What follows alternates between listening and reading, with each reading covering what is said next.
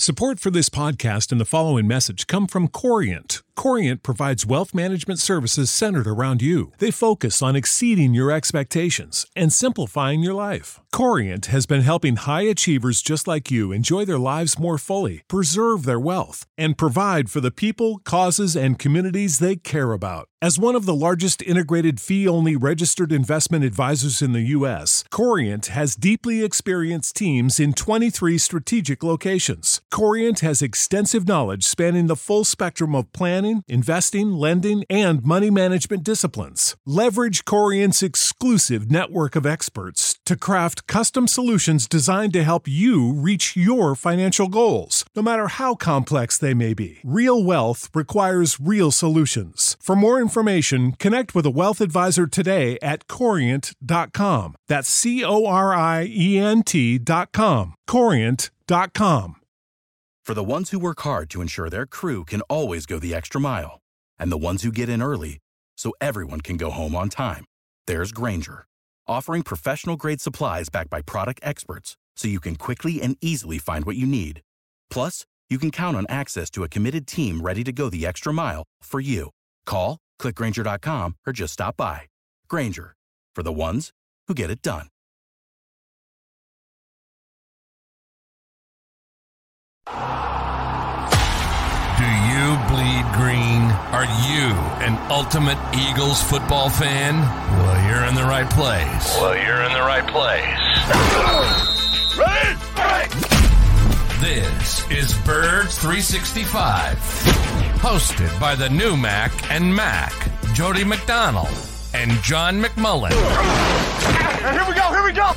Who collectively have covered and talked about more than 50-plus years of Eagles football. Kick off your day with Birds 365. You'll get debate. We love to argue. You'll get the real story from inside the locker room. And you'll hear from some of the great football minds from around the region. You're about to become an Eagles insider. Get in the game. Join Jody Mack and Johnny Mack and join the football community that flocks to Birds 365. Birds 365 starts right now. Welcome to the NFL. Let's go! Let's go! Go!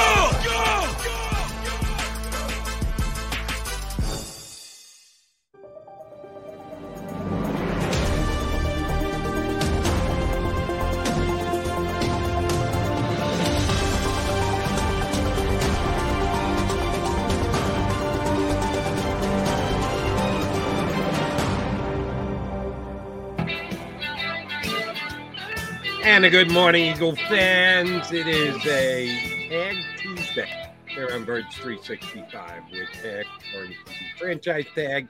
Today is the deadline for those teams who are still considering using it to give it out or hold on to it for another 365 days. That's just one of many things we're going to talk about today on Birds 365. It's the Mac and Mac guys, McMullen and McDonald.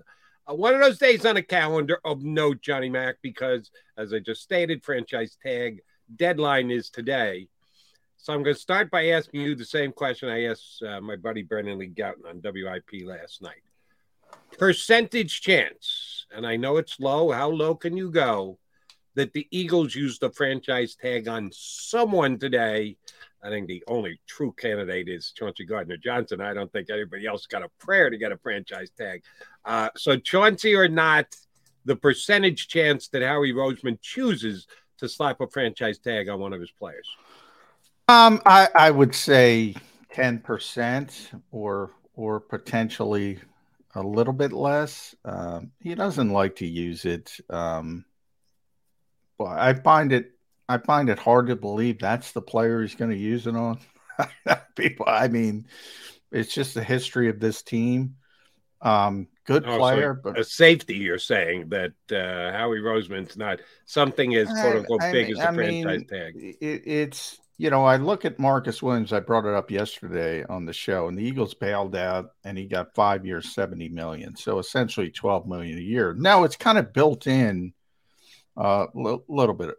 But it's kind of built in that the numbers are going to go up a little bit each and every year, and the salary cap goes up. So you expect the safeties to make a little bit more. I think the franchise tag is $14.4 million. I I I I don't think two things. The value of the position, number one, that's a big part of it. And the second part is I don't know if he's that type of player. I don't know if he deserves to be the top paid safety in the NFL. Um, where are the Eagles on that? Obviously, they traded for him. Obviously, they want him back. Obviously, it's one of those situations where it's a difficult decision for them, but I just don't see the position and the player. I don't think he's top of the line at that particular position. I know he's coming off. I talked about leverage. He's coming off a tremendous season. I'm not downgrading that. Playmaking player, and that means something rather than sort of just the functional, is going to do everything right type of player. I think there's value to somebody who's a playmaker, and Chauncey's certainly that. Boy, I'll be shocked if they put it on him. In other words, this is pretty much where I come down, Joe. Yeah, functional safety is the other free agent safety that the Eagles have. Marcus Epps would fall into that category, and no one's talking about giving him a franchise tag. And maybe this is foolish thinking on my part, but I think it's got at least niggle in the back of Howie Roseman's mind. They could really get shut out here. They could watch free agent after free agent after free agent walk out the door if think Hargrave's going to be too expensive, Bradbury's going to be too expensive, and Tim McManus putting rumors out there that the Browns are willing to pay heavy for Brandon Graham, and Fletcher Cox could be elsewhere.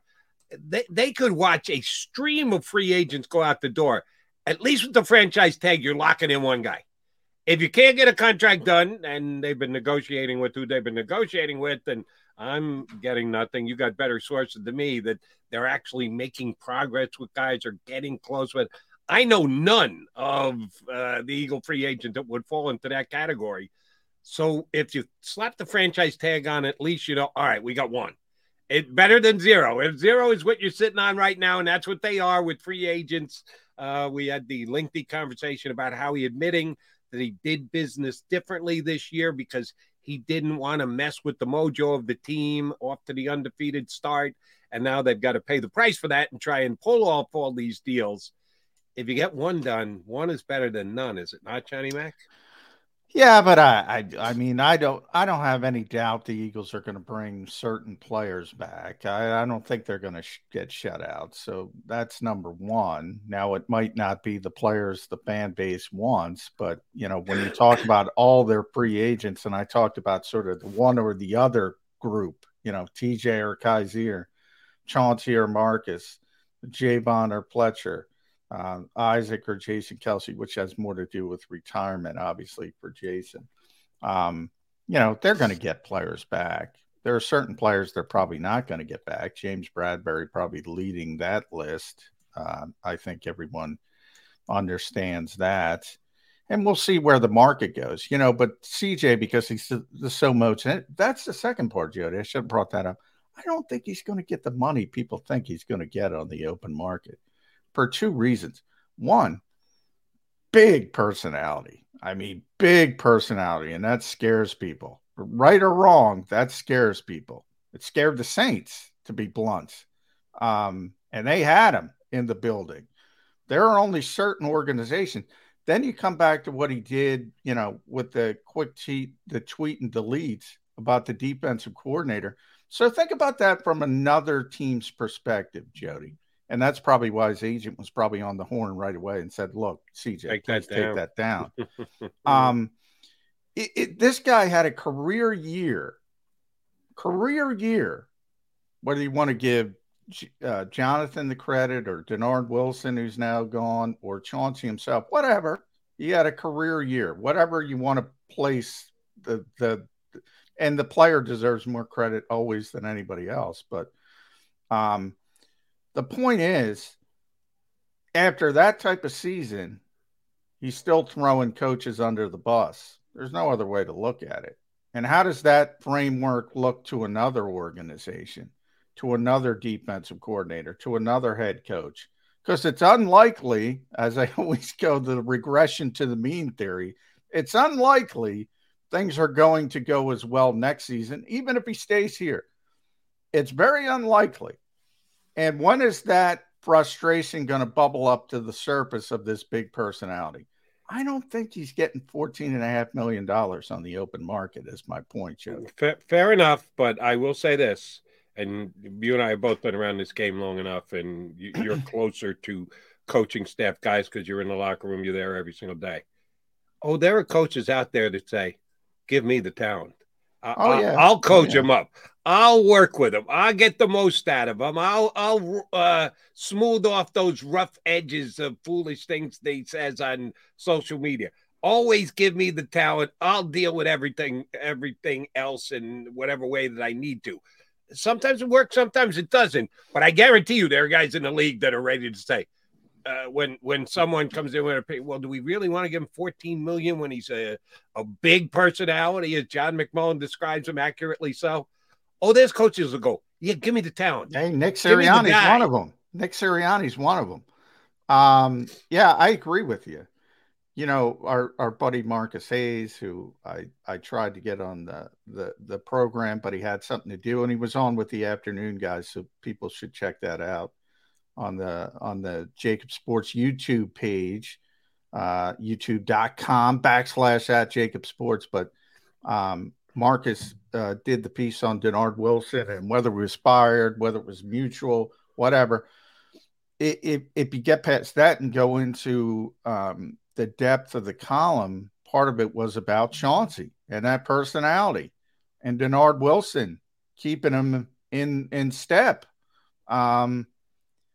Big personality. And you better have confidence. And you're right. There are certain coaches who have confidence. There are certain coaches who don't and are not in a position to take that on. And the lesser, options you have, what's the thing when making a deal? You want as many people bidding to bump up the price. The more you close that, the more unlikely it is to get to the number you want. The Eagles don't use the franchise tag in general. We all know that. Is this the player they're going to use it for? I just find that hard to believe, but we'll know at 4:00 this afternoon. Right. If you are judging what the Eagles done over the last decade, the answer is no. Of course they're not going to. They haven't used it in a decade. Why would they use it here? Because this is a different situation. The Eagles have more free agents coming into this offseason than they've had in the Howie Roseman era. And the reason is, as he explained to us in Indianapolis, they went off their usual modus operandi. They didn't attempt to extend anybody because they didn't want to have to pick and choose and create a dynamic in the locker room that might not keep the mojo going the way it was when they were undefeated. So I think you have to view it through that light. It's not, well, they haven't done it in 10 years. No, just this year. What is sitting in front of them? What evaluation do they have to make? How do they have to do a roster build going into 2023 with all these free agents? That's the reason why I'm not putting it 0. When I had Brandon Lee Gowton on last night, he said 0. Not 0.0001. He went flat 0. No chance. I probably went too high at 10%. I like Brandon 0. I'm not going to go 0 because I never like to go 0, but right, same because here. There's always strange circumstances, but it's unlikely. I think that's pretty clear. And I think your assessment of you don't want to get shut out, well, that's kind of baked in. You're not getting shut out. I mean, there are players that want to come back. I still think Brandon's going to be back. I don't care what people say about Cleveland. And don't get me wrong, Jim Schwartz loves Brandon Graham. Loves him. You know who Cleveland also has? Andrew Berry and Catherine Raish. Right. You know who they learned under? Partially, not all, but partially, Howie Roseman. Now, Brandon has tremendous history here. He doesn't have history in Cleveland. He's also going to be 35 in early April. It doesn't make any sense from a roster building perspective unless you consider yourself a contender, a real contender. Can you honestly look at yourself as the Cleveland Browns and say, hey, we're a real contender? Well, they're going to sell it that way to Brandon. They might because then you have to do your own evaluation, but they're not going to go in and Hey, Brandon, we want you to help us elevate from being a team that had no chance to make the playoffs last year because of Deshaun Watson's situation to a team that's got a shot. We think we have a shot to be a wild card team. Yeah, that's not going to No. You misunderstand. Brandon. No, you misunderstand what I'm saying, Jody. I'm not talking about the recruitment of Brandon Graham. I'm talking about the Cleveland Browns and their self-evaluation process of why would you want a 35-year-old defensive end who has no history with you. So you kind of leave out the leadership parts that are so important here in Philadelphia, other than Jim Schwartz likes him, knows him, and all that kind of stuff. If you're Andrew Berry and you're being honest with yourself, if you're Cat Race and you're being honest with yourself and building a football team, you don't consider yourself a contender. If you're not a contender, you're not signing 35-year-old defensive ends to get over the top. I'm not talking about the recruitment. I'm talking about they got to be honest with themselves, and they don't need 35-year-old defensive ends. All right, I'll play devil advocate again. If I'm Andrew Berry, you bring in Brandon Graham, and you put him around all the young talent you have on your defensive line. You put him around the defensive guys you do have on, even down linemen, linebackers, safeties, for leadership purposes.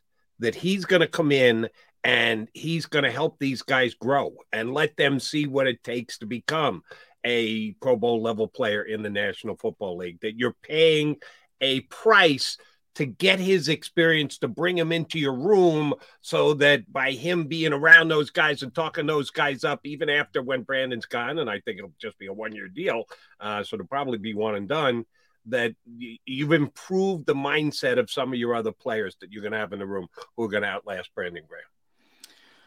Well, look, Brandon can help anybody. I mean, Brandon's one of those guys who truly is, just sort of sweats leadership. I mean, he's gonna bring in, but you already got a 27-year-old all-pro defensive end there, who you can look to and say, hey, do what Miles does. As far as that perspective, I just don't think it makes sense from Cleveland's perspective where they are roster building. And oh, by the way, Brandon wants to stay here.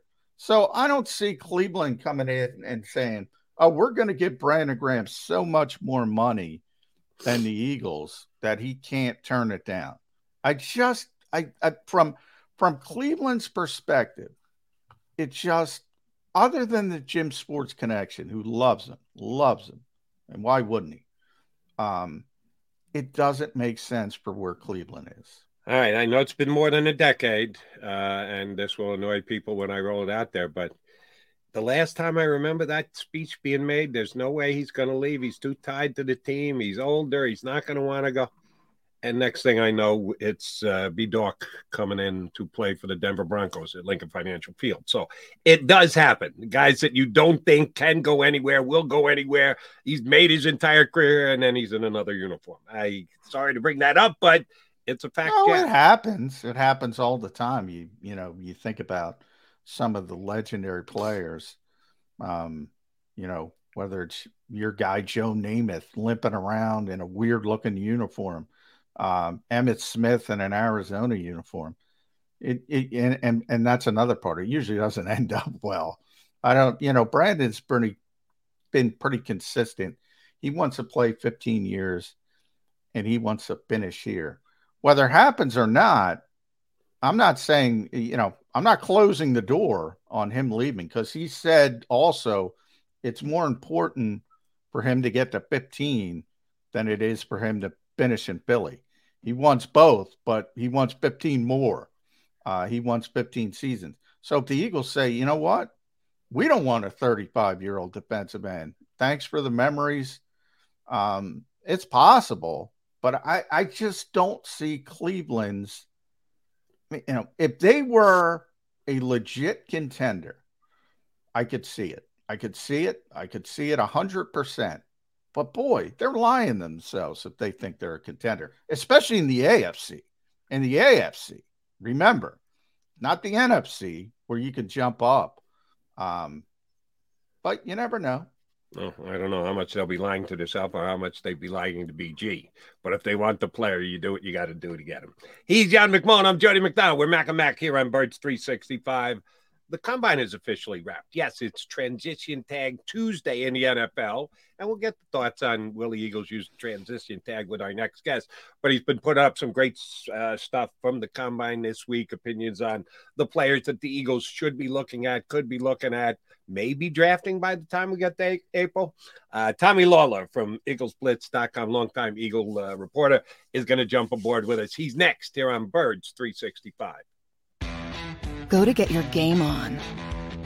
Go for the beers. Go for the cheers. Go for the hit and the hits. Go for the stakes and the stakes. Go to get your parlay on. Go to get your party on. Go for the scene. Go for the screens.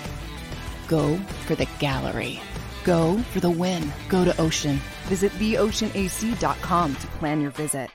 At Pond Lehocky, we've recovered billions of dollars for our clients, and we're confident we can do the same for you.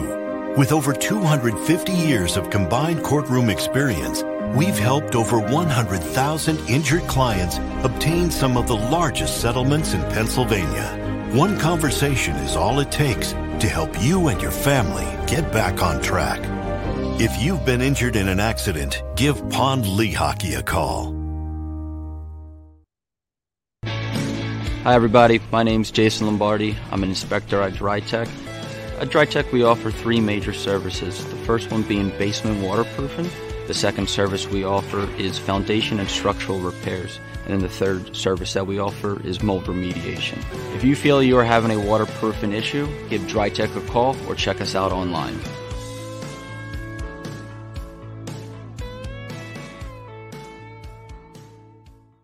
Jeff D'Ambrosio doesn't need a special event to appreciate his customers. Jeff shows his appreciation to them every day of the year. Jeff makes sure to stock more new inventory than anyone and guarantees prices and payments that nobody can beat. There are so many reasons that thousands of customers know Jeff is the easy, friendly place to do business. More for their trades. No judgment zone for credit issues. The best, most reliable service department in the country. That's why I like Jeff, and I know you will too. Jeff will satisfy you every day. Jeff D'Ambrosio, Destination Downingtown, Owner Appreciation Event. We all know that taxes are just part of life. It's true during our working years, but also in retirement.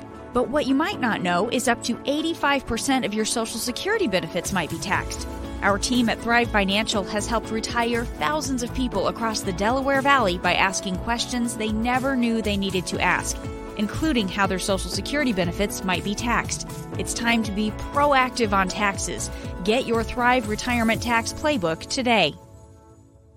Plan your day with confidence. Keep the umbrellas on hand. With Action News and AccuWeather. Numerous tornadoes. Your go-to team when severe weather strikes. The water is still rising. Keeping you prepared wherever you watch. Action News and AccuWeather. The team you trust.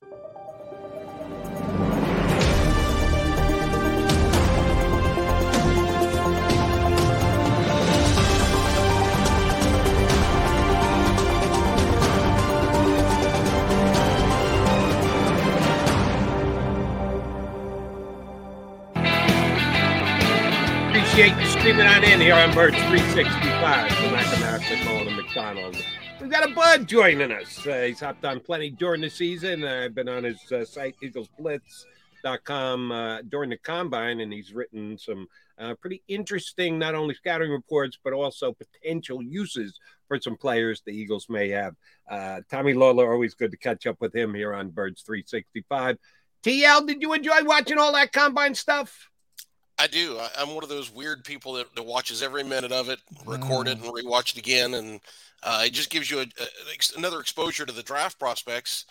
And, hey, listen, that may be the next Jason Kelce or Brandon Graham out there. So you get to watch them a little bit, get to learn a little bit more about them, figure out who's a good fit.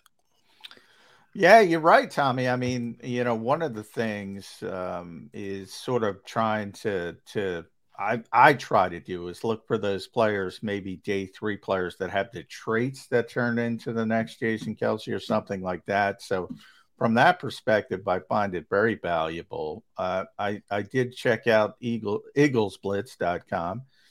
Did some great work with the offense and defense. We always start with quarterback, so let's start there. The Eagles could be in the market for a backup quarterback. Obviously, they're not going to take a quarterback at the top of the draft, although you never say never with the Eagles. They did it once. I don't see it happening. But if you're looking at day 3 picks, so we're talking 4th, 7th round. Now, the Eagles don't have anything till the 7th round, but we all kind of know how he's going to manipulate. I'm going to say they're going to have a pick. Right now, they don't have a pick after the 3rd round until the 7th round. I'm going to guarantee right here they're going to have some picks, whether it's 4th, 5th, or 6th round. Any quarterbacks stand out to you that could be potential cost-effective backup quarterbacks for the Eagles? Yeah, one of the guys I wrote about, and first of all, I totally agree with you. He will add picks in those rounds. He'll do some moving down and try to acquire picks there because they need some young players on this roster. One of the players I wrote about was Stetson Bennett from Georgia, who gives off some Gardner Minshew vibes, kind of a cocky, weird player. But unlike Minshew, he's got a better arm and he's an outright good athlete. Ran I think in 4.67 in the 40 and didn't even really look like he was running hard. In the passing drills on the field, he had some of the better deep balls of any of the quarterbacks. I was surprised, Tommy, how big his arm was. Yeah, I did not know that was coming. He's got a good arm, and those deep balls, it's not just about gunning the ball, it's about accuracy and touch, and you're playing with receivers you've never played before. So that guy takes off and you throw it to a certain point, and his were all caught. Really impressive showing by him. Now, he's 25 years old, and you don't like older prospects. You're getting a guy who's already in the middle of the prime of his career. So that devalues him a little bit. And he's 5'11", 193 pounds. That's a small quarterback. But if you're looking for a backup, that might be a guy of interest. One of the reasons you'd like him is that he's a guy who can do the RPO stuff. And we know when Gardner Minshew took over for Jalen Hurts this year, that changed the Eagles' offense. So they were able to still score points and do some things with Minshew, but they might prefer somebody who could do more of the same things as Jalen Hurts. And another player that I wrote about is Dorian Thompson-Robinson from UCLA. And he's a guy that is an outstanding athlete and really impressive. He played for Chip Kelly for the last 5 years. And if you watch UCLA games, he made crazy plays on a regular basis, running around with a football. I think it was against Washington State, jumped over a defender. And so that's a guy who's really dynamic. Had the fastest ball speed of any quarterback at the combine, which surprised me because I didn't think his arm generated that kind of force. The downside with him, he's had an issue with fumbles. Obviously, that's something Nick Sirianni is not big on, but would have to coach up. And in the passing game, he's erratic. You can see he's got the physical tools. UCLA ran a very run-heavy offense that mixed in some passing, so he needs a lot of coaching and development as a passer, but the raw physical tools are there, and if that guy's available in the 5th or 6th or 7th rounds, that might be great value and somebody worth taking a chance on. I kind of like Thompson-Robinson. I like his running back better, Zach Charbonnet, and he could be an interesting guy if he's sitting there in the 2nd round with Eagles choose the 2nd round pick. I know you wrote about this, and we're on the same page here. I certainly not at 10, and I don't even think at 30, even if the Gibbs, who's the 2nd best back ranked by most pre-draft mock experts, I think Charbonnet is actually the 2nd best back. But you don't think the Eagles going to use a 1st round pick on a running back, do you? No chance, no shot. 99.9% chance, no shot of pick 10. 30 would be a possibility only because then you would have the player under contract for 5 years. And if it's the right running back, one of the things we have to be honest about as we look at the draft now is allocation of resources. Because you're getting ready to hand your quarterback $50 million. You've already paid one of your wide receivers $25 million. So all of a sudden you need a running back who's going to be cheap, right? Yeah. If you draft a guy at pick 30, he's under contract for 5 years, and 1st round picks at the bottom of the 1st round get reasonable contracts. So there might be value in taking a running back there from a financial standpoint. If there's a player you like, I agree personally, Jahmyr Gibbs, I'm fascinated as heck by him, but I would rather get a guy who's a little bit more of a powerful runner. The Eagles offense, the most fun I've had watching this Eagles offense was in 2021 when Jordan Howard was running. And if you watch some of the games, he came in, and when he started running the football, the whole tone of the offense changed.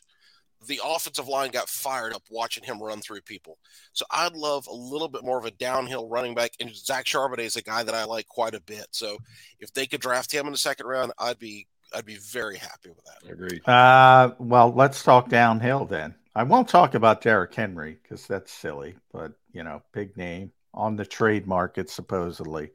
But Bijan Robinson, Dane Brugler from The Athletic is ruining my life today because he put out his new mock draft. And you guessed it, Tommy. He didn't have the Eagles taking Bijan at 10, but he had them trading down to 14 and taking Bijan Robinson. Now, I before you jump in, in 2017, I got it from a good source. Take that from what you will. The Eagles would have drafted Christian McCaffrey if he was there.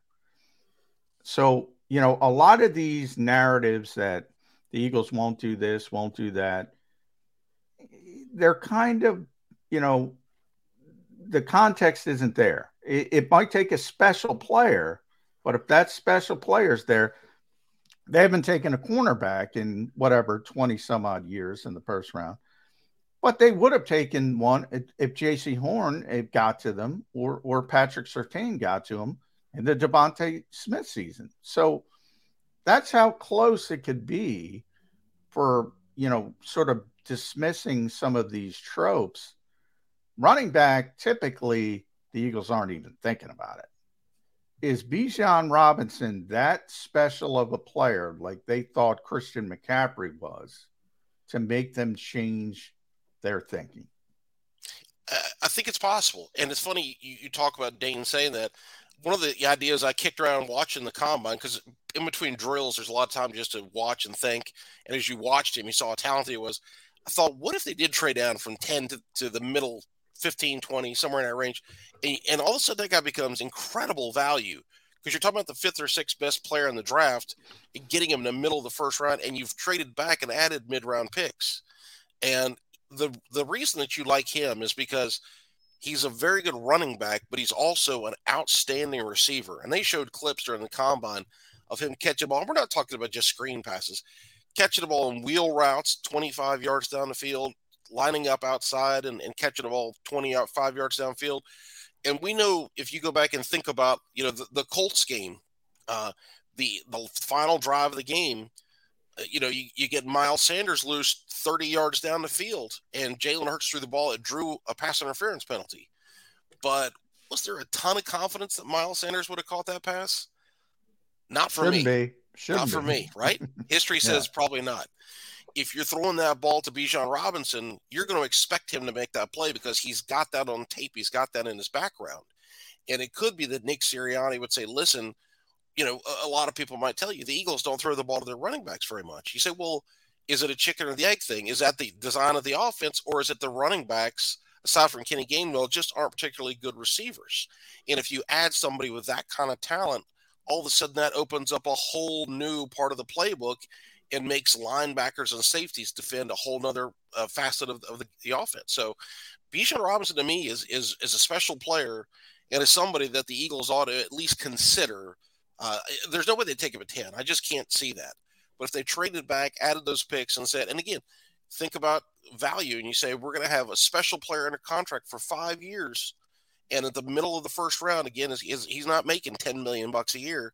So you'd have him financially where it would make some sense, and you'd add an elite playmaker to a pretty dynamic offense. Yeah, but he better be Christian McCaffrey because not just Eagles, but the league is trending toward not caring about whether you got that fifth year or not. They'd rather have the running back for just 4 years, and then if they've got to churn and go in another direction, they can do so.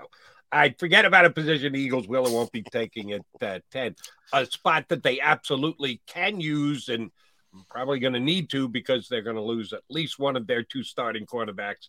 We talked about Slay earlier and some of the issues here in town. Don't think they're going to move away from him, but it's not a zero possibility either. At the cornerback position in the draft, most of the mock guys I'm seeing, most of the things I heard on NFL Network, it's either going to be Witherspoon from Illinois or Christian Gonzalez of Oregon. Either one show you a reason to rank one over the other? If you think Joey Porter should be in that conversation, please say so. How do you rank the best corners in this draft? Witherspoon is the best player. And the downside with him, he's 6 foot, 181 pounds. So that's not ideal size. That's plenty big for the NFL, but it's not ideal size. He's not a special athlete. We didn't see him work out in Indy. I think he's got a hamstring issue, if I remember correctly. His pro day is coming up the end of this week, so we'll get a chance to see him then. If he's healthy, if not, he'll reschedule another pro day for a couple of weeks down the road. But in terms of his ability to play the ball, to hit, to tackle, and not just play the ball, but catch it. And one of the things that you don't like about Joey Porter is that he played for 4 years at Penn State and had one interception. And we know that the Eagles are obsessive on takeaways. Oh, yeah. You've got to have cornerbacks that can catch the football. That was the best selling point for James Bradbury. If the ball's near him, he's going to catch it. And so with Witherspoon, I think that's one of the things you like about him. He's a guy that can catch, but he's also, like I say, he's an outstanding hitter and tackler. And he specializes in playing off the ball. So, if you go get a guy like Joey Porter, he's a press man corner. The Eagles just don't play that much press man, and I don't think under Sean Desai that's going to change a great deal. So to me, Witherspoon is the best corner in terms of being ready to play, and I think he's a good fit. Christian Gonzalez is the most interesting guy because he's 6'1", 197 pounds, ran a 4.38, jumped 41 and a half inches. So you're getting an explosive athlete who's long. He's a solid hitter and tackler, and he's got good hands. He made some incredible catches at Oregon this year. And so he's got the biggest upside. He's the guy who could become a stud corner. Witherspoon could be a very good player, but Gonzalez has a higher upside. So you kind of have a question of, do the Eagles want the better athlete with the higher upside or the guy who's more ready to play? And if you're taking him at 10, think about the last couple of years. We saw what Sauce Gardner did for the Jets as a rookie. We saw what Patrick Surtain did for the Broncos as a rookie.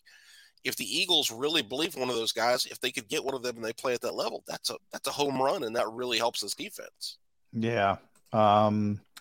Let's stick on the defensive side of the football, Tommy. One guy who kind of opened everybody's eyes was Kalijah Kancey, the undersized defensive tackle from Pitt. We've heard that before, by the way. I don't want to make that comparison for obvious reasons, but it's unfair to call anybody the next Aaron Donald. But because of the size, because of the explosiveness, some have went down that road. Two-pronged question. You mentioned Sean Desai, the new defensive coordinator. There's some uncertainty. We don't know until we actually see it, but we do know his history, his Vic Fangio sort of influence. It seems like the Eagles are going to stick with the Fangio type of scheme where you need the big nose tackle for the five-man fronts. You need the four-eye technique guys. That's not Kalijah Kancey. But yet, some have speculated, even with Javon Hargrave, you think about the Eagles could be losing him. He's not necessarily a fit for this particular defense, philosophy-wise. So do they just want talented players? That's point number one. Point number two, the NFL as a whole, undersized guys, are they turning a little bit? We're going to see Bryce Young, a quarterback, Kancey at defensive tackle. We have Devontae Smith here in Philadelphia. Are people getting more open-minded when the measurables aren't there from a size, strength perspective? Oh, absolutely. On that front, I did some training with an NFL scout. 25 years ago, and he had worked for the Raiders, and he said, here are the rules. And if a prospect is 25, you don't take him; he's undraftable. If a prospect doesn't meet these size thresholds, you don't take him; he's undraftable. I know when Bill Polian was with the Colts, they had a rule: if a cornerback runs more than a 4.55, you don't take him; he's undraftable. So there used to be these things where people said, here's these numbers or these thresholds, and if you don't meet these thresholds, then you don't go on our draft board. Now, maybe we take a chance on you as an undrafted player, but we're not spending resources on you. Now you see the NFL going, you know what? There are different shapes and sizes and speeds, and we'll take chances. And sometimes we're going to see teams get burned on this. Right now, teams, we saw Drew Brees had a great career. Russell Wilson panned out. So people are talking themselves into Bryce Young being fine at his size. If Bryce Young has a good career, they're going to say, oh, that's great. Look, smaller quarterbacks can make it. If he fails, you're going to see teams go, you know what? We do want that guy to be 6 foot. We do want that guy to be 215 pounds. We're not going to take the chance. So people are willing to take chances right now more so than ever. And Kancey will benefit from that. He's got a good shot to be a first-round pick because we know that quarterbacks, the thing they hate more than anything is pressure up the middle. Yeah. And that guy is pressure up the middle. He's not just an undersized athletic defensive tackle because history is filled with those guys. He's skilled. He knows how to get off blocks. He knows how to shoot gaps. His lateral agility is through the roof. And this is a guy that just flies around blockers. And that's something it's not like, well, let me just take any defensive end and put him in there and he's going to do the same thing. It's not that way. There's a skill to it. And he's got that skill. So that makes him very valuable. So you're going to lose something in run defense, but you'll gain something in passing side of things. And as we know, the NFL is a passing league. So I think people are going to take a chance in him. The Eagles, I don't have a good feel for Sean Desai. He was a coordinator for 1 year in Chicago, and their defensive line was big. Akeem Hicks was one of their defensive ends at 325 pounds. Yeah. Great player, by the way, when healthy. A stud. Yeah, absolutely. Yeah. The other defensive end, I think, was up 305 pounds. But if you say to him, listen, would you trade that 305-pound defensive end for, and I say defensive end, the 4 eyes. 4 eye, yeah. And we say, all right, what if we put Kalijah Kancey, who could get to the quarterback? He might say, forget the 305-pound guy. All he could do was play the run. Give me the guy who can affect the quarterback because that's going to win me games. Yeah, we're going to give up some running yards here and there, but I'll tell you, Kancey will battle double teams. He will battle blockers. He's not going to win those battles consistently, but it's not like he's a guy that is shy about fighting to hold his ground and do his part in the run game. Let me stick with the undersized theme. We're now down to if the Eagles center is going to tell them whether he is or isn't going to play. You would think that they'd like to know before free agency starts when Isaac Seumalo becomes a free agent. If they're going to have Jason Kelce, well, then can they slide Juergens over and have him play tackle? If not, do they have to put a bigger push on to get Isaac back? If you're using Juergens to replace Kelce because he's walking away. The first scenario I gave, the former. Juergens is a player. We all believe he's a player. The Eagles liked him. He filled in just intermittently this year, but everybody's talking him up and how he looked. And at Stoutland University, players show the ability to move around and get things done. All the credit to Jeff Stoutland, but he's undersized for a guard. Talented player, but if you move him to guard and you got an undersized Kelce on probably his last year, will we be saying that for the next 4 years? Yeah, we keep saying that. Yeah, and it just keeps rolling over and rolling over and rolling By the way, wouldn't it be funny if we always talk about the Eagles took Landon Dickerson to be the heir apparent to Jason Kelce? Well, now he's one of the best left guards in football. They took Cam Juergens to be the heir apparent to Jason Kelce. What if he turns into one of the best right guards in football? Wouldn't surprise me, but sorry. Go ahead, Jody. Finish your thought. The difference between Dickerson and Juergens is probably about 3 inches and 25 pounds. Yeah. Oh, yeah. Landon's big. Yeah. He's a big dude. I know. I interviewed him in the WIP trailer this past preseason.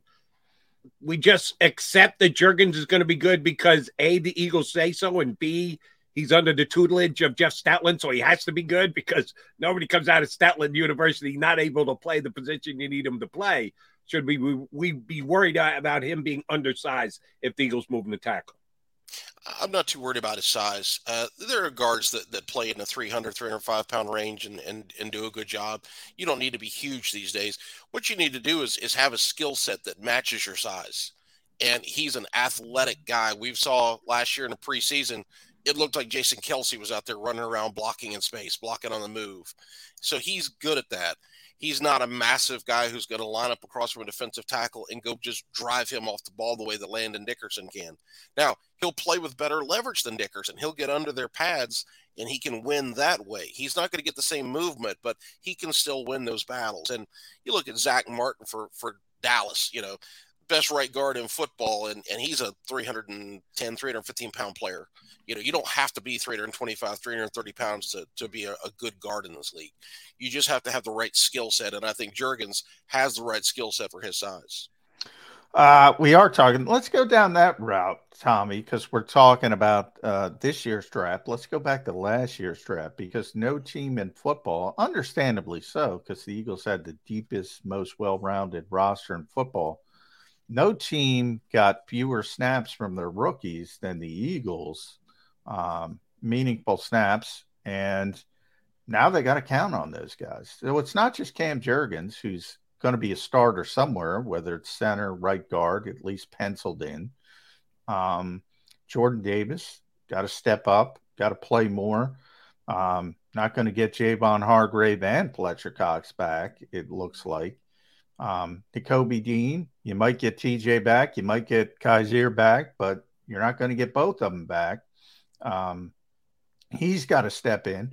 Even want to rewind a year to Milton Williams. He's got to step up. Are you confident in these players and their abilities? For the most part. And Milton Williams played his best football the last 6-8 weeks of the year last year. So if you say, okay, let's pencil him in where Javon Hargrave plays, if Hargrave walks in free agency, I'm comfortable with that. Now, is he going to be an 11-sack guy all of a sudden? No guarantees on that, Javon Hargrave had one of the better seasons by a defensive tackle in a few years. You can't count on that level of production. Nakobe Dean at weak side linebacker, I'm looking forward to that. He showed real playmaking ability when he got on the field. So another undersized guy to our previous theme too. Right. Get more. Yeah. Although he's about the same size as Kaiser White, who had that role, and Kaiser had a solid year. So Nakobe, I'm interested to see him play. Juergens, I think we saw enough from him last year during the preseason to know that he's going to be a solid player. We'll see how good. Really, Jordan Davis is the biggest mystery in my mind of that group. And because we saw flashes from him, but, and he's the guy who kind of played the most out of him, but we also saw times where he didn't flash and he just kind of looked out like he was out there. And, you expect Hey, Tommy, real quick, who played the most? Reed Blankenship. Oh, yeah. That's the guy. Go. Right. And he proved to be a crucial player. Yeah, absolutely. So Jordan Davis, defensive tackle is a tough position. If you go back and you look, Fletcher Cox didn't have a particularly good rookie year. You go back to the old days and look, Broderick Bunkley didn't do a ton as a rookie. The old days, like Corey Simon might be the last defensive tackle that came in and just flourished. And Jim Johnson had him in a one-gap system that let him just fly up the field, go disrupt things, and he did that very well.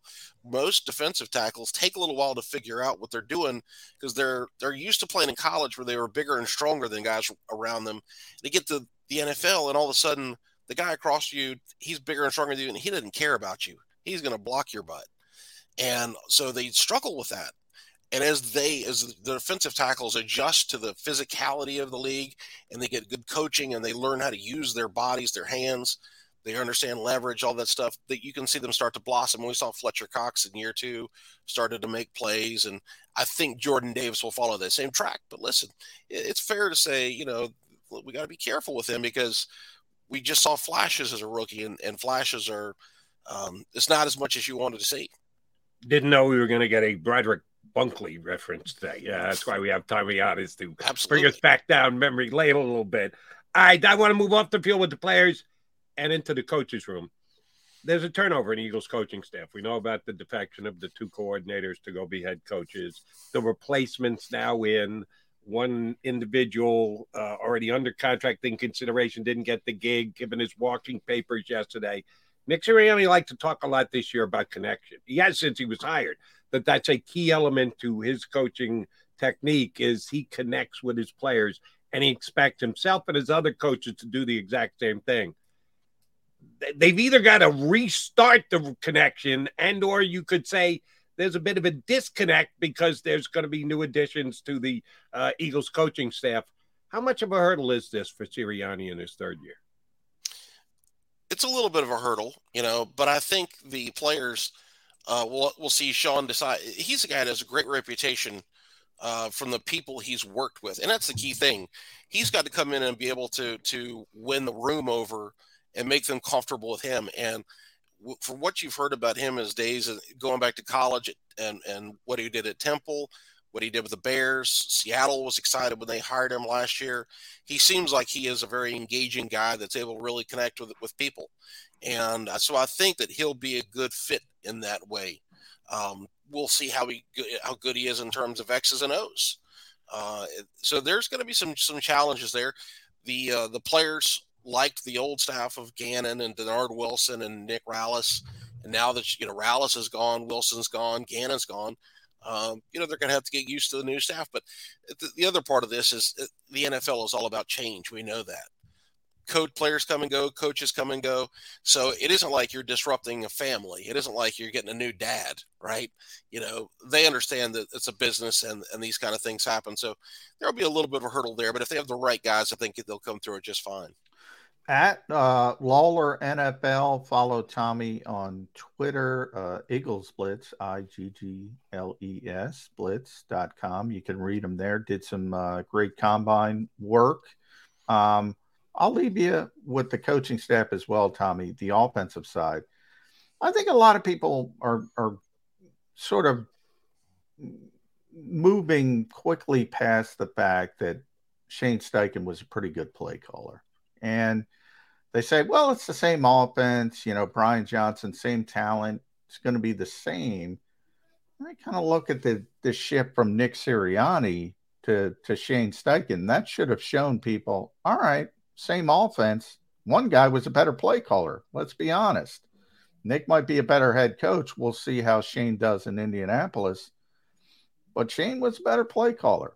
Are you confident that the Eagles will not miss a beat when it comes to the offensive play calling with Brian Johnson? There will be differences. There's no question. You're going to have a different play caller. There may be some ways that he's better. There's going to be some ways he's worse. There's just no question when there's change, things are going to be a little bit different. The game plan is going to be put together, and you'll have Sirianni's hands all over that. You'll have Jeff Statland doing his part in that. So they'll all put the game plan together. And they talk during breaks during the game. Hey, what do we want to do on this upcoming series? So it isn't like Shane Steichen called plays in a vacuum. It's not like he was the only guy who had any idea what was getting called on a regular basis. But when they went to certain situations and they're going up tempo, he's calling those plays quickly. And that's when he was doing it by himself. And I remember the one play that sticks out to my mind. They ran a play against Dallas in the first game. I guess it was the second game, the Minshew game, where they faked something and brought Devontae across and hit him for a touchdown. And Nick Sirianni talked about Steichen calling that play and saving it for that moment. And that's one of those things where, as a play caller, if you've got a play that you're sure is going to get you a first down or a touchdown, do you do it when you're down 10 points in the second quarter? Do you wait for the third quarter? Do you wait for the fourth quarter? And in that game, I feel like they did it in the third or fourth quarter. And it was a crucial play and just a brilliant call. And that's where Steichen showed a special ability. Brian Johnson, we'll see. He might be able to do the same kind of thing. He might use that play earlier. He might save it and not use it and regret not using it. We'll have to see how he does. But there's going to be some change. And it'll be interesting, but I think there's enough smart people helping to build that game plan and collaborate on game day that I think the Eagles offense will still be one of the better units in the league. Tommy, last one for me, and I'll readily admit it's a completely unfair question, so you're not going to be held completely accountable for it, but I'm just interested to see where your mindset is at. I just checked Twitter. I checked my source. Jalen Hurts has not signed a contract extension today, so you chalk off another day off the calendar that they haven't gotten it done. When should Eagle fans start to actually get nervous? Is it before free agency? Is it after free agency? Is it in camp? Is it in season? Is it all the way up till next year? We know he's under contract and he's going to play on the last year of his rookie deal, but they need to get something done at some point. calendar watch. When do you go, Houston, because remember, that's where Jalen's from, we have a problem? To me, it would be August, because that's when you get into training camp. And, at that point, a lot of times players will tell you, we're going to finalize negotiations now because I don't want this affecting my play during the preseason or the regular season. So the Eagles, listen, they'd love to sign him first because they don't want Justin Herbert, Lamar Jackson, all these guys getting contracts, and then Hurts tries to top them. So they want to sign him sooner. But it's such a complicated process because he's going to get a boatload of money. Yeah. And the Eagles are not in great cap shape right now. So they've got to structure that deal. And a part of it could be that they're waiting to see what happens with free agency. We know they would love to bring back a couple of their players. But if they all of a sudden are out on Javon Hargrave, Fletcher Cox, Gardner Johnson, Miles Sanders, they may say, okay, that'll change the way we structure the contract a little bit. Versus if we are able to get something done with Javon Hargrave, okay, maybe then we need to structure the contract a little differently. So could be they're waiting to see what happens with free agency. But yeah, no, I'm confident they're going to get something done because Sirianni wants him. Howie Roseman wants him. Hurts wants to be here. His best friend, A.J. Brown, is here. They're willing to pay him money. The Eagles have always paid their quarterbacks very well. Donovan McNabb got a record-setting deal years ago. Carson Wentz got a record-setting deal. They will pony up for the quarterback position. We're not talking about linebacker here. That's quarterback. The Eagles will get that thing done. Eagle fans like your optimism, Tommy. That's what they wanted to hear. Appreciate you jumping in with us. Gave us some great scouting stuff and some coaching stuff as well. We'll be hitting you up as the offseason goes on. Thanks for jumping in today, and we'll talk again soon. Always fun to talk to you guys. Thanks, EaglesBlitz.com. That's IGGLES Blitz.com. Tommy Lawler, a long-time Eagles reporter here with us on Birds 365. All right, Jody Mack coming back. Want to continue the free agency talk and throw a couple names John's way. Guys that are Eagle free agents. Their contract is up. They were on the team this year. They weren't necessarily major contributors, but if the Eagles are going to be losing guys, maybe keeping a couple of their guys who didn't play much and asking them to do more is a possibility. We'll come back and continue to talk Eagles free agents here on Birds 365. Go to get your game on. Go for the beers. Go for the cheers. Go for the hit and the hits. Go for the stakes and the stakes. Go to get your parlay on. Go to get your party on. Go for the scene. Go for the screens. Go for the gallery. Go for the win. Go to Ocean. Visit theoceanac.com to plan your visit. At Pond Lehocky, we've recovered billions of dollars for our clients, and we're confident we can do the same for you. With over 250 years of combined courtroom experience, we've helped over 100,000 injured clients obtain some of the largest settlements in Pennsylvania. One conversation is all it takes to help you and your family get back on track. If you've been injured in an accident, give Pond Lehocky a call. Hi everybody, my name's Jason Lombardi. I'm an inspector at DryTech. At DryTech we offer three major services, the first one being basement waterproofing. The second service we offer is foundation and structural repairs. And then the third service that we offer is mold remediation. If you feel you are having a waterproofing issue, give DryTech a call or check us out online.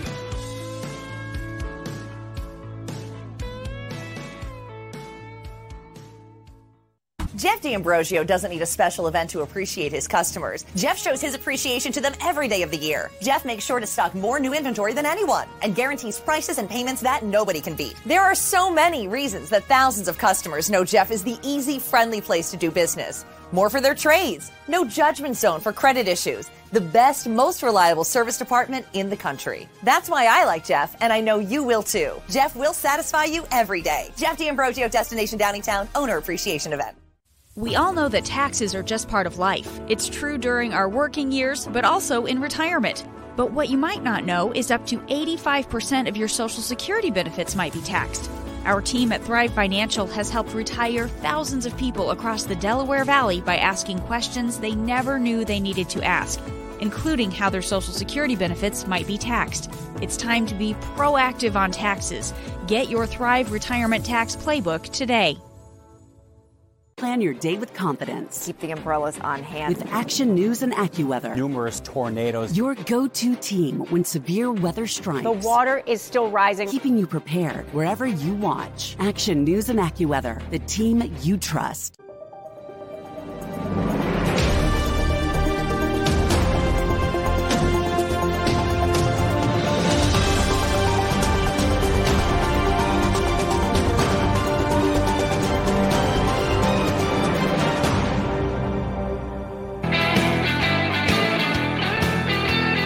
Mac guys here on Birds 365. McMullen and McDonald. Hour down, hour to play. In hour number 2, we'll be joined by our pal Jeff Kerr from CBSSports.com, NFL writer and host on the Jacob Media YouTube channel of Good Morning NFC. A little downtime for the show, but Jeff will be back and he'll be with us coming up in about 20 minutes. All right, J-Mac, I wanted to we know when we talk Eagle free agents, Javon Hargrave, Bradbury, Chauncey Gardner-Johnson, both linebackers, Fletcher Cox, Brandon Graham. These are the names that people talk about for varying reasons. Their importance to the Eagles this past year, what they could be in the future, what they've done for the Eagles in the past. A lot of different reasons that those names come first. There are a couple of guys that have had whatever level of success with the Eagles, or maybe lack thereof, in one other. Without the ones like you, who work tirelessly to keep things running, everything would suddenly stop. Hospitals, factories, schools, and power plants, they all depend on you. No matter the weather, emergency, or time of day, you're the ones who get it done. At Grainger, we're here for you with professional-grade industrial supplies. Count on real-time product availability and fast delivery. Call, click Grainger.com, or just stop by. Grainger, for the ones who get it done. Guys, track record that are free agents that I want to get your take on. You've been an Andre Dillard guy since the Eagles drafted him, and since we started Birds 365 together, and I remember you telling me they're giving Andre every chance to start. Jordan Mailata is Andre Dillard's backup, and then he went by him like he was standing still, but they did. The Eagles gave him the starting reps, which means they, and Jeff Stoutland's a big voice in that room, had some confidence in Andre Dillard and liked things about Andre Dillard to give him that shot. Didn't pan out because Mailata became as good as he did. He's been the backup at a couple of different positions. We know left tackle is his best position, most natural position. Some people believe he's just going to step in and be a starting left tackle somewhere in the NFL this year. Any buzz on Andre Dillard? He's become the forgotten man because the Eagles have so many other priority free agents they have to deal with and talk about and think about. What's going to happen with Andre Dillard come next week? Yeah, he's an interesting one. He's going. The only question is, what is the contract going to be? I think teams have gotten smarter, and because of what happened here, you don't have to pay him a ton of money, you would think. And this could be good value for – there's a lot of offensive line deficient teams in this league. We talk about it all the time. I'm in that category. He's going to be a starting left tackle. Now, the beauty of that from whatever team pegs him is you don't have to pay him like a starting left tackle, at least right now, at least until he proves himself. So I think he's one of the more interesting names in the entire league on the open market, because I think from his perspective, he should want to sign a one-year deal. I was going to say, is he going to do a prove-it deal? I would do it. If I were Andre Dillard, I'd sign for 1 year, $7 million maybe, and say, all right. And then if he starts and plays at a high level, he's right back on the market making big money. I think the advice his agent's going to give him is to sign the prove-it deal. And wouldn't surprise me if it's $5 million. Wouldn't surprise me if it's $7 million. Wouldn't surprise me if it's $10 million, because there's so many desperate teams. But he's one of the more interesting names in the entire league on the market. And he's not going to be back here, and he's going to get an opportunity to start somewhere. It'll be interesting how desperate teams are. And teams have gotten smarter, but there's also still some dumb teams. There's also starting with the team with the number 1 pick in the draft. I don't like, it's a short sample size, but I don't like what Ryan Poles has done in Chicago even a little bit. And now he's in a position where, they got to make a decision on the quarterback. It looks like they've made their decision. They're going to go forward with Justin Fields. And if you knew that, maybe you should have built around him to begin with. You knucklehead. Yeah, but they didn't. And how big a Fields fan I am. They didn't have the information they have now. Fields had a really eye-opening type season, even though the team lost as many games as they did. It wasn't Fields' fault that they lost those games. He needed to kind of go out and prove it to them. They were new to the Bears, so if it took them a little longer to come to grips with the fact. Well, my question to you would be, and it's not, what did he prove to them? Because he didn't get an opportunity to prove anything other than he was a phenomenal athlete and he made something out of nothing all the time. But everybody already knew that. I think as far as quarterback play, as far as process. John, you knew he was going to rush for 1,100 yards before the season started? No, of course not 1,100. Okay. But I knew we didn't really know, did we? I knew he was a great athlete. I knew that. I wasn't worried about his rushing, whether that number was 700 or 1,100. I wasn't worried about that. I still know nothing about him as a passer. In fact, when I was in Chicago, and I'm going down a wormhole, I was not impressed because the processing time was so slow. Ball wasn't coming out of his hand. I was not impressed even a little bit. Yeah, I mean, I'm never going to predict any quarterback's going to rush for 1,100, but I knew he was a great runner. I mean, that didn't move the stick for me. The measuring stick for me is what I'm trying to say. Yeah, that Bears-Chicago game this year, and it's the one that Jalen, of course, got hurt in, and Jalen wasn't great either. It was the cold, about as cold as humanly possible guy should be asked to play in.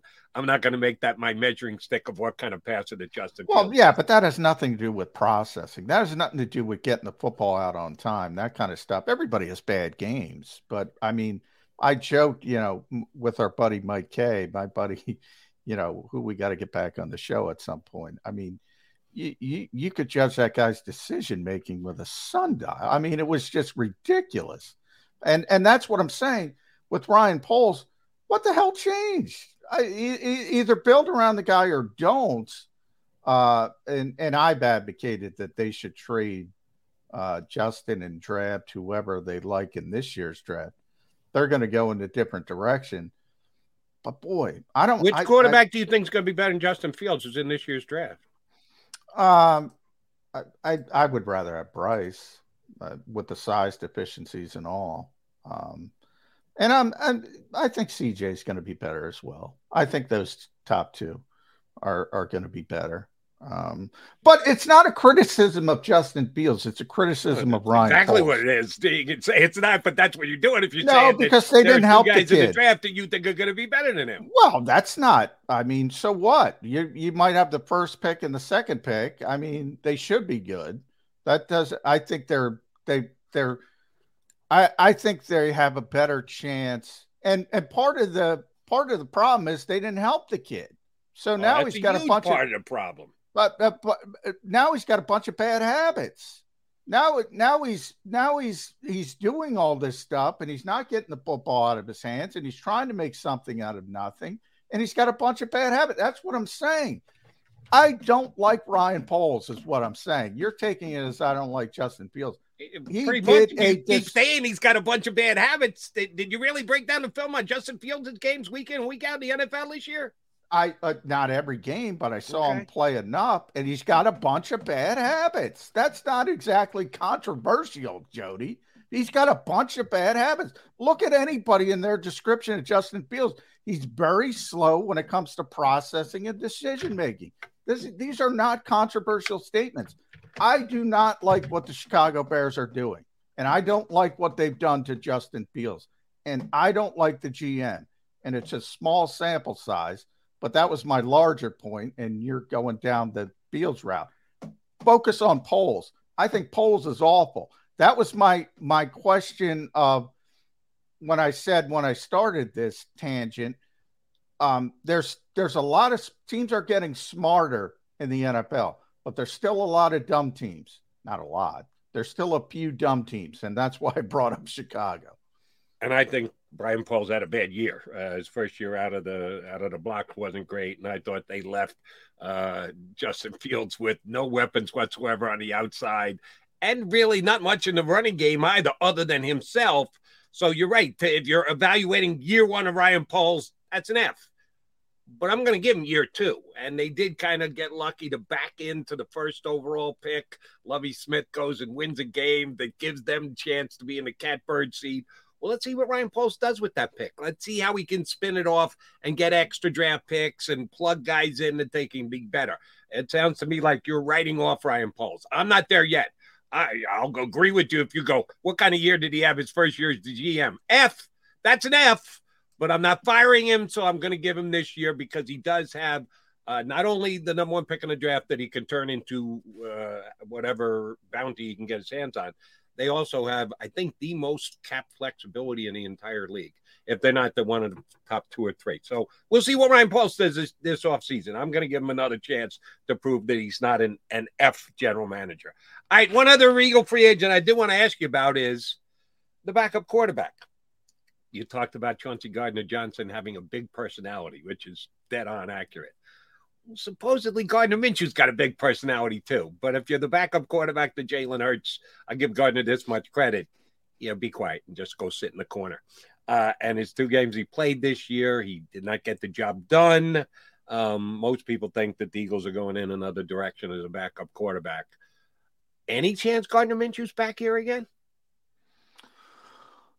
Yeah, I think there's a small percentage. Again, I would say, less than 20%. One, Gardner fancies himself as a starting quarterback in this league. I don't think anybody is going to sign Gardner Minshew and try to sell to their fan base, this is our guy. I give him credit for having confidence in himself. This is the guy who said he didn't take dumps in the Jacksonville facility because he doesn't believe in number 2. Not number 2, right?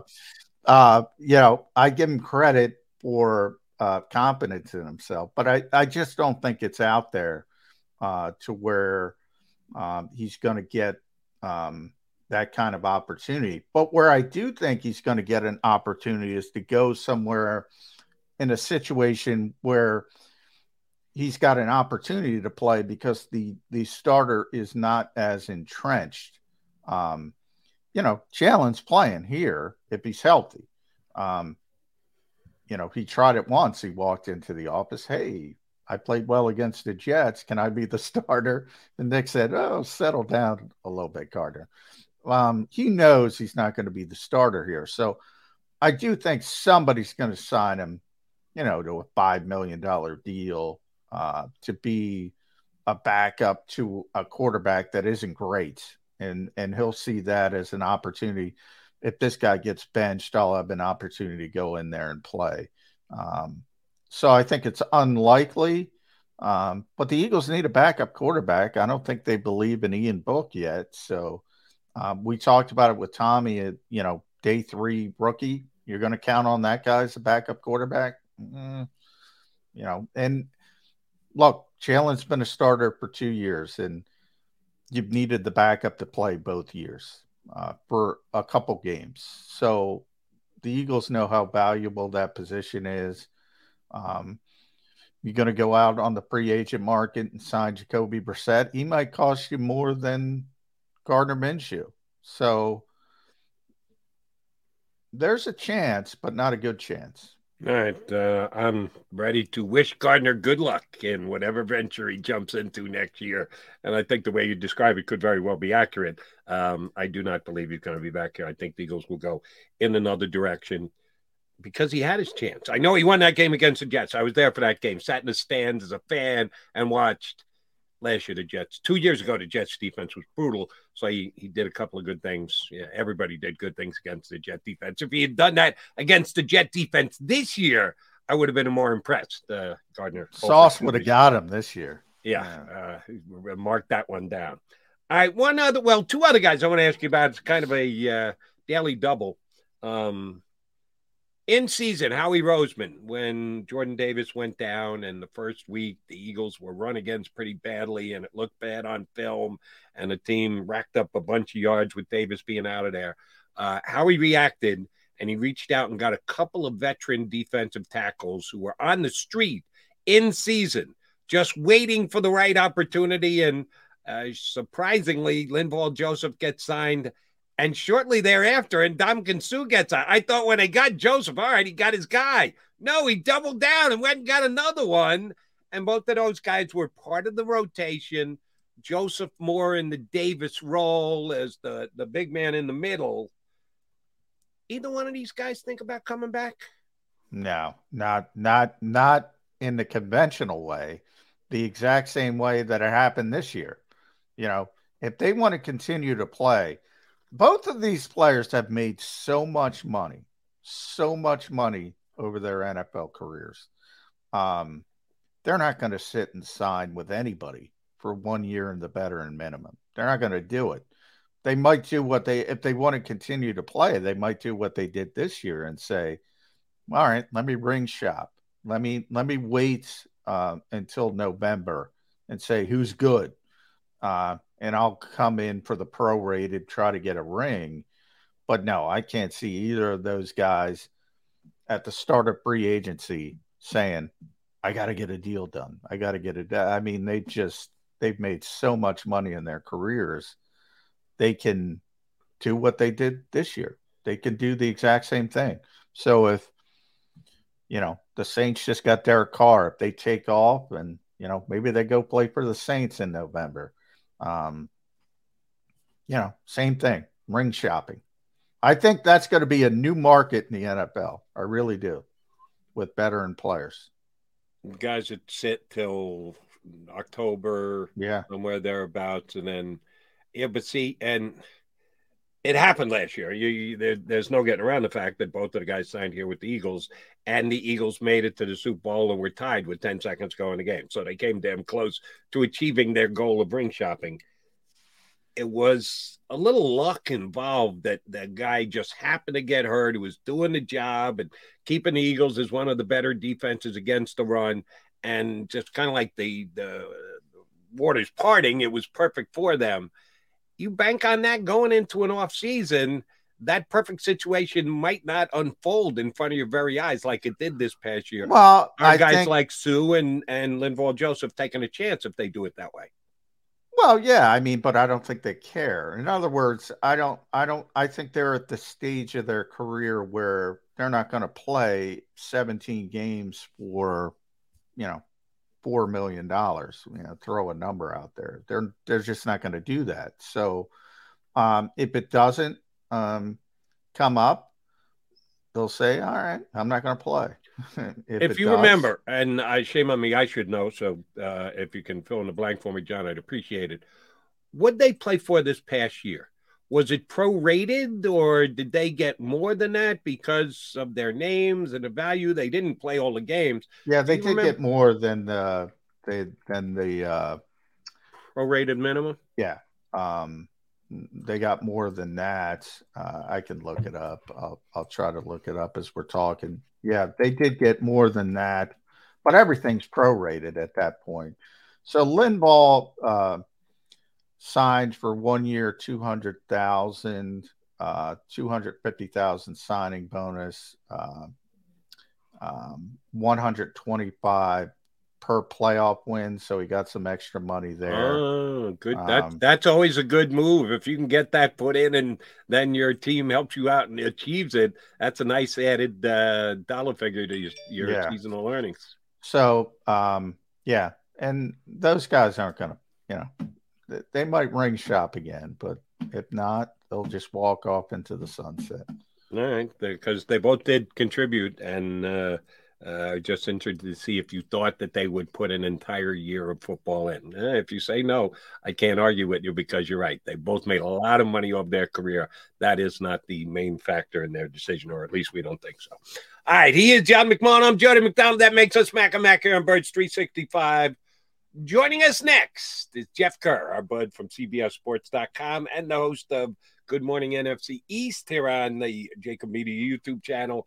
We haven't talked to JK in a couple of weeks. Looking forward to stoking the conversation again with Jeff Kerr next here on Birds 365. Go to get your game on. Go for the beers. Go for the cheers. Go for the hit and the hits. Go for the stakes and the stakes. Go to get your parlay on. Go to get your party on. Go for the scene. Go for the screens. Go for the gallery. Go for the win. Go to Ocean. Visit theoceanac.com to plan your visit.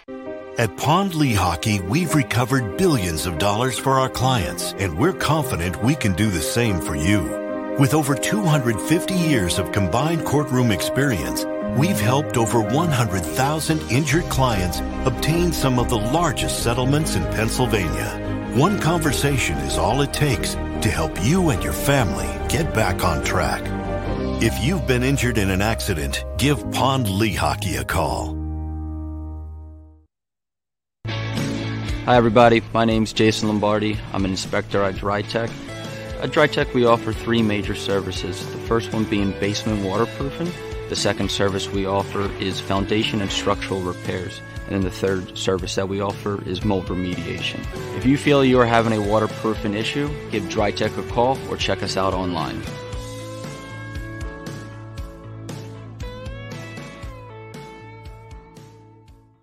Jeff D'Ambrosio doesn't need a special event to appreciate his customers. Jeff shows his appreciation to them every day of the year. Jeff makes sure to stock more new inventory than anyone and guarantees prices and payments that nobody can beat. There are so many reasons that thousands of customers know Jeff is the easy, friendly place to do business.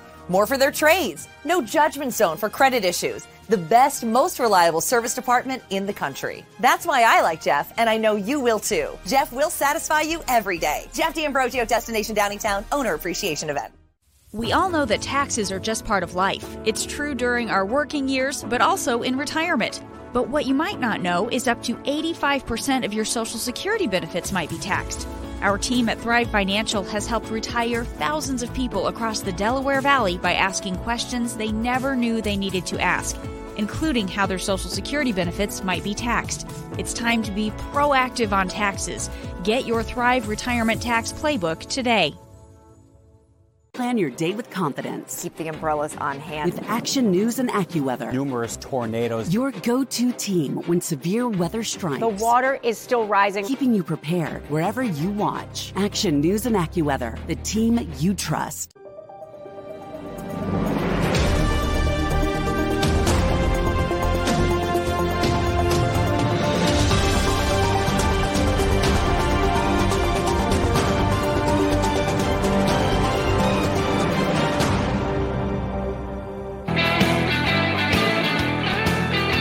Mac guys here with you on Birds 365, McMullen, McDonald, and we get a third Jacob family member involved in today's conversation.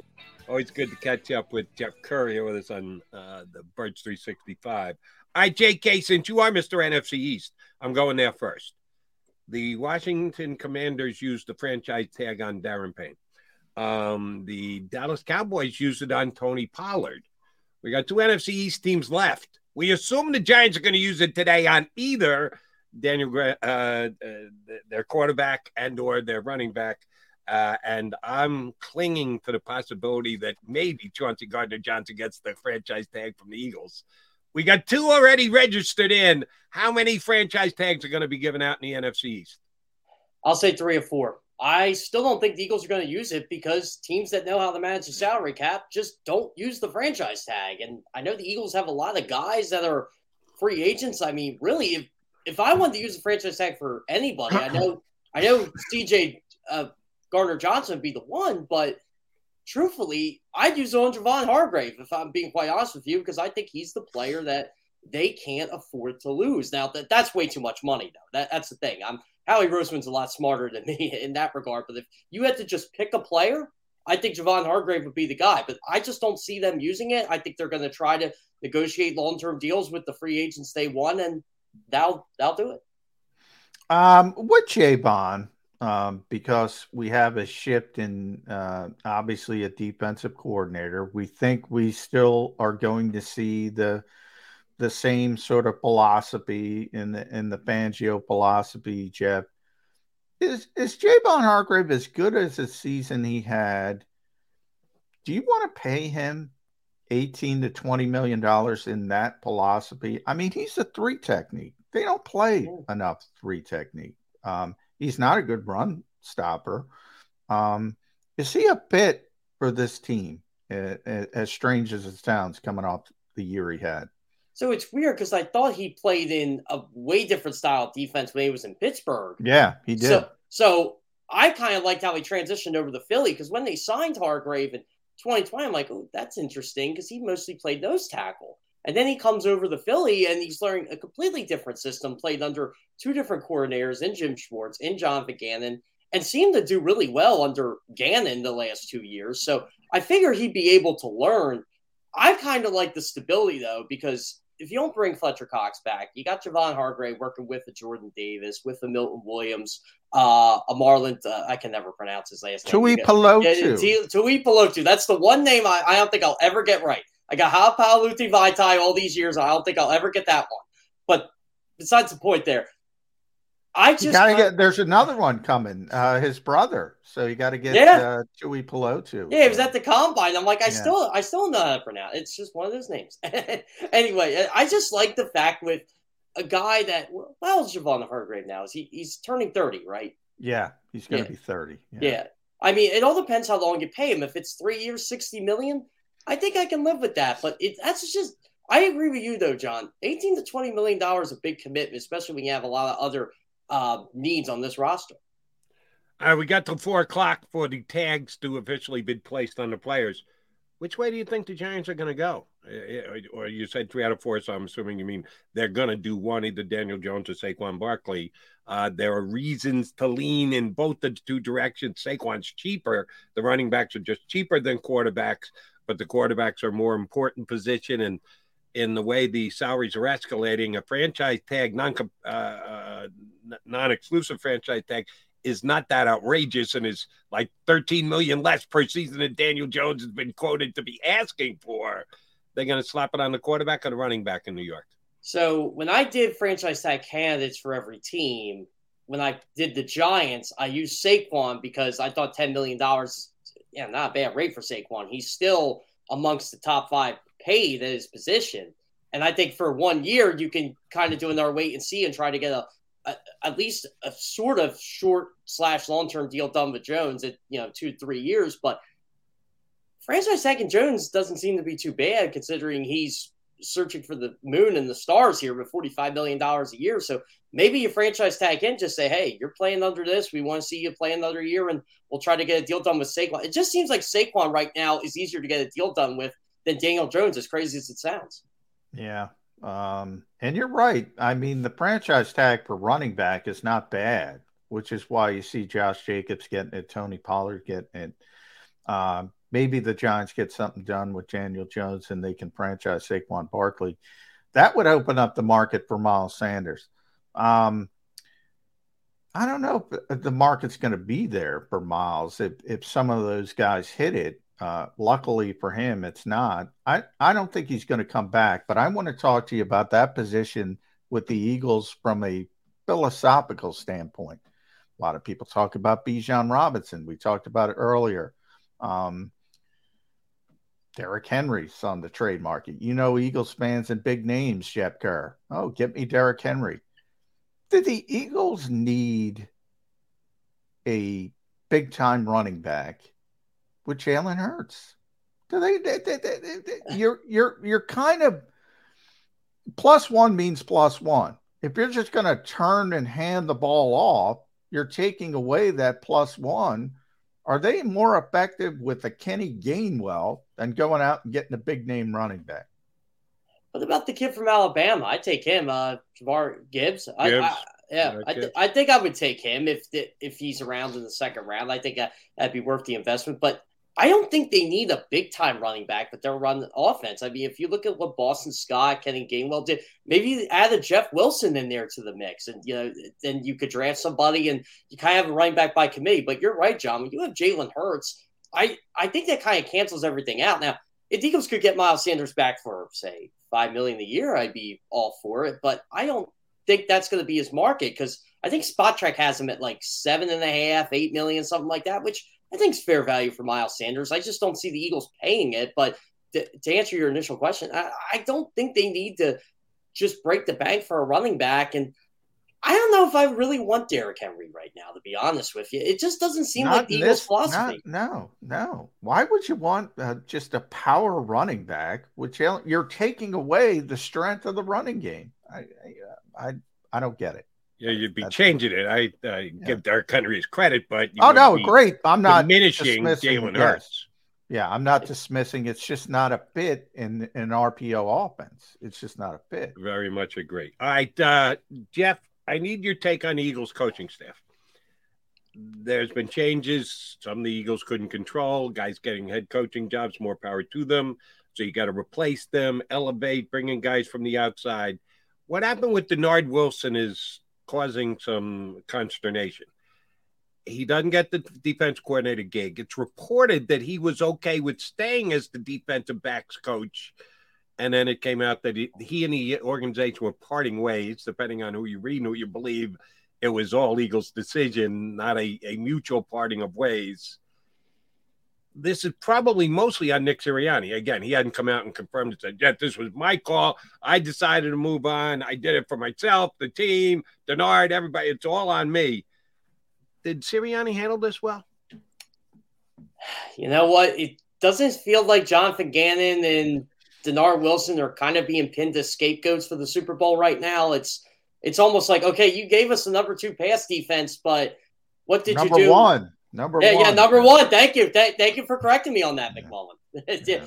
And it just seems like, okay, they held the Chiefs to yards. 182. Yeah, 182 in the Super Bowl, but they couldn't get off the field. And maybe they just did not like that philosophy, or maybe it didn't mess with Sean Desai.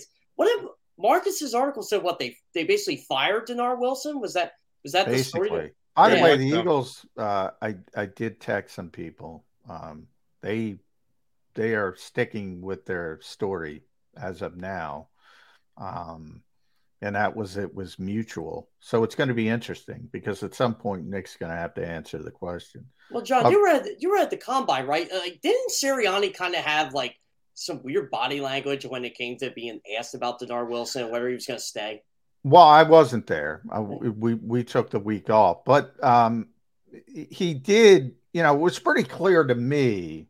I did watch the press conference. It was pretty clear to me he wasn't coming back. I mean, he gave all the usual great coach, great person, but a lot of uncertainty. Don't know if it's a fit. Don't know if Sean has his own guy that he wants to bring in. So it was pretty evident he wasn't going to be back. I guess the bigger point is Jody brought up, was he fired? Did Denard agree, as Marcus sort of reported, that, hey, I want to be back. I'm not going to create waves. And it doesn't, the part that doesn't mesh with me and I can't get my head around is, it doesn't seem like Nick Sirianni to say, "Oh, I don't believe you, I'm just going to fire you." But it could, I mean, we'll see. We'll see how it shakes out. Questions got to be answered at some point. Right now, it seems like a he said, from my perspective. Yeah, that is what it is. There's like 2 sides every story, and then there's the side in the middle, and you just kind of have to draw your own conclusions from there. But yeah, it's just a weird conundrum now. And again, we've seen this happen with this franchise before. Doug Peterson wanting a little bit more power after getting the team. Always happens. By the way, now Jeffrey and Howie have nothing to do. I constantly get fans, Jeff, who say, "Well, is Howie doing it or is Nick doing it?" I mean, the Eagles overblow the collaboration standpoint. They trumpet that like it's ridiculous. But why is the assumption that only one person is doing this? Only one person is involved. I mean, Nick Sirianni, basically what happens is Howie and his departments are responsible for getting candidates. And then the head coach interviews them and says, I want this guy. There's nothing wrong with that philosophy. The bad part is when the coach says, I want Mike Rowe. Yeah. And the owner says, you can't have Mike Rowe. That's where the problems come in. The Eagles aren't at that point with Nick Sirianni yet. He gets to pick the coaches, but a lot of them he doesn't know until he interviews them. I don't know why it's so difficult for people to understand. And I like this. Brian Johnson, who we already know is a good coach, it also helps when Jalen Hurts can say, that's the guy I want. And I'm not saying he would take a hometown discount for getting Brian Johnson, but it's a lot easier for him to like the organization when his guys calling the plays. And by the way, Brian's another guy who Nick didn't have a relationship with. So the Eagles brought Brian Johnson and Nick Sirianni. Nick interviewed Brian Johnson and, hired him. Now, that was as a position coach. Now, as he was a position coach and got elevated, I think a lot of that had to do with his relationship with Jalen Hurts. And that could be a good thing. That could be a bad thing, because that's how Press Taylor got elevated, because of his relationship with Carson Wentz. It didn't work out in that aspect. Carson didn't necessarily like the tough teachings of John DiFilippo, but it was good for him. And the more, hey, you're great, didn't work. I'm not saying Brian's going to be that way. I'm just saying the assumption that, he's known him since he was 4 years old. All right. Shane didn't know him, but Shane was pretty successful, even though he didn't know him at 4 years old. True, but we do have a history where there is consternation between the coach picking his staff, elevating staff, moving guys on and off his staff, and the powers that be above him as the owner to say, no, that can't happen. You're right. We're not there yet with Sirianni, but this could be the first time there was a little bit of a disagreement. If Nick was the one who said, yeah, I got guys on this defense that love the coach, and then we could have a split if Sean isn't right off the bat having success. Do I want those rumblings in the locker room? I do believe this was a Sirianni decision. All right. I asked this of our guest earlier, so I'm going to ask it of you too, Mr. Carr. Completely unfair question. What's the time frame of worry for Jalen Hurts' contract? When does an Eagle fan say, why the hell haven't we gotten this done yet? Is it next week, next month, before the draft, after the draft, into camp? When do you say, we've been talking about this for friggin' months now, when are they going to get something done? They got an issue here. They're not seeing on the same page, Jalen Hurts and the Eagles. What the hell's happening? When do you go officially into worry mode on the Jalen Hurts not done contract? It wouldn't be worry mode, but when Joe Burrow gets his contract, when Lamar Jackson gets his contract, which is coming soon, by the way, when Justin Herbert gets his contract, when all these guys are getting paid upwards of $50 million, then you're like, okay, Jalen's done as much or as more than these guys already. So what's his salary? $55 million a year? Is it $60 million a year? I know people think that's crazy right now, but you got Daniel freaking Jones, $45 million a year. That might happen. So it's crazy to think.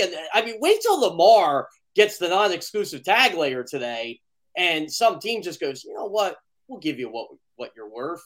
Baltimore may not think you're worth this, but we'll give you, and we'll see if Baltimore caves or not. And then you're just going to see Joe Burrow and Justin Herbert licking their chops, and Jalen's going to be licking his chops. What helps the Eagles there, Jeff, is Joe Burrow plays for Cincinnati and Justin Herbert plays for the Chargers. So I do think, like, Howie wants to get it done before those guys, no question.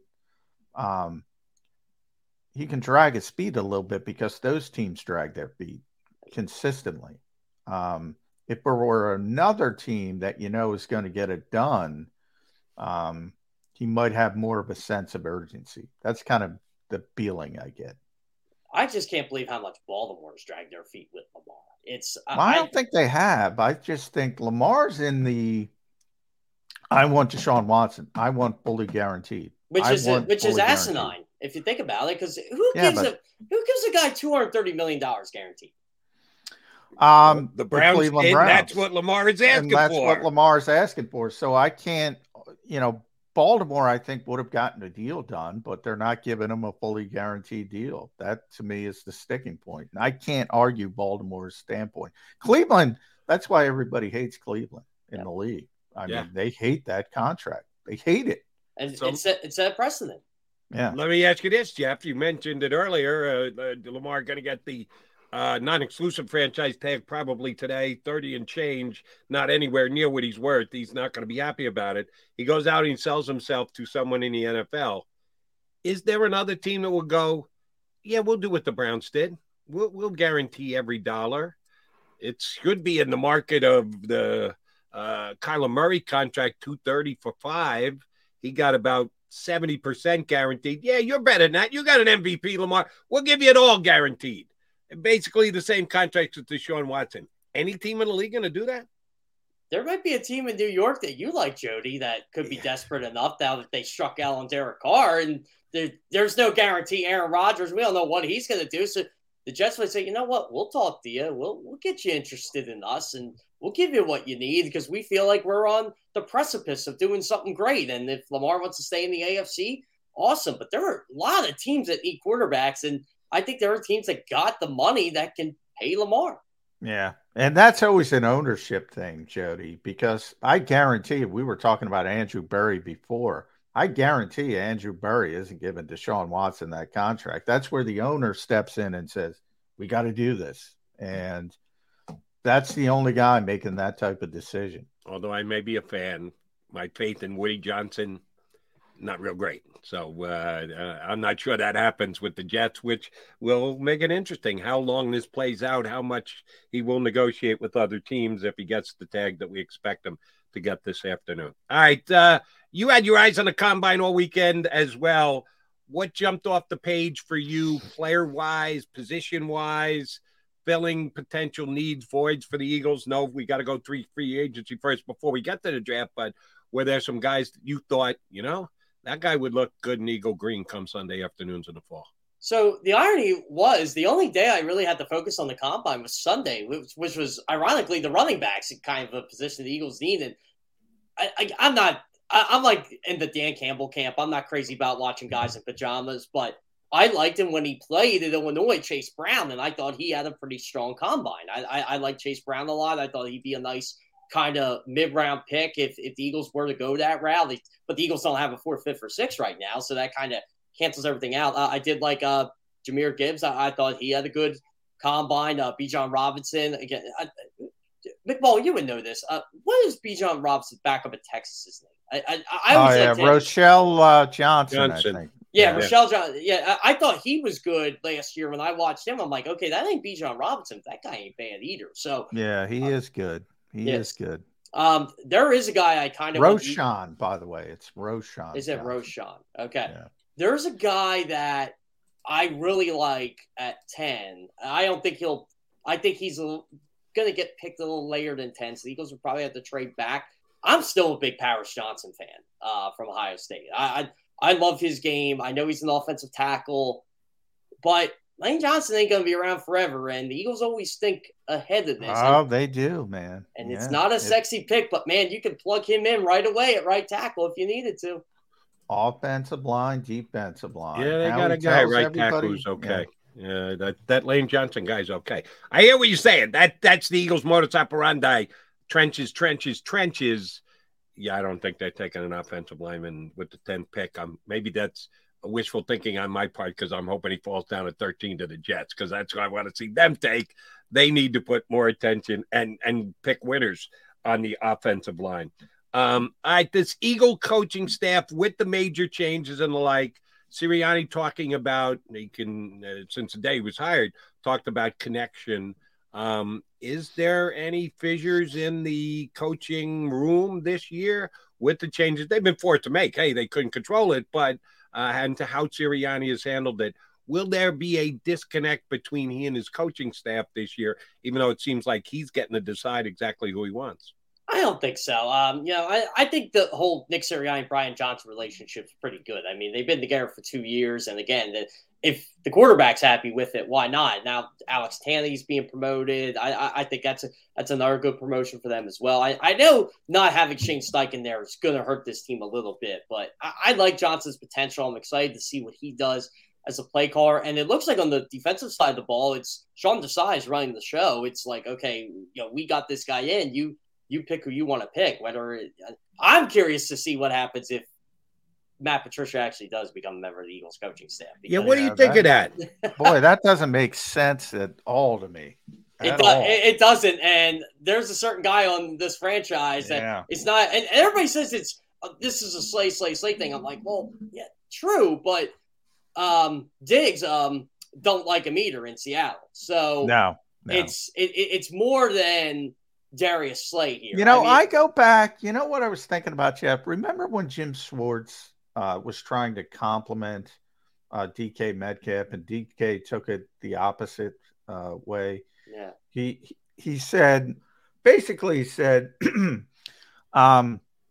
you're the closest thing to I've Randy ever Moss, seen to wasn't Calvin it? Johnson. Oh, Calvin Johnson. That's what it was.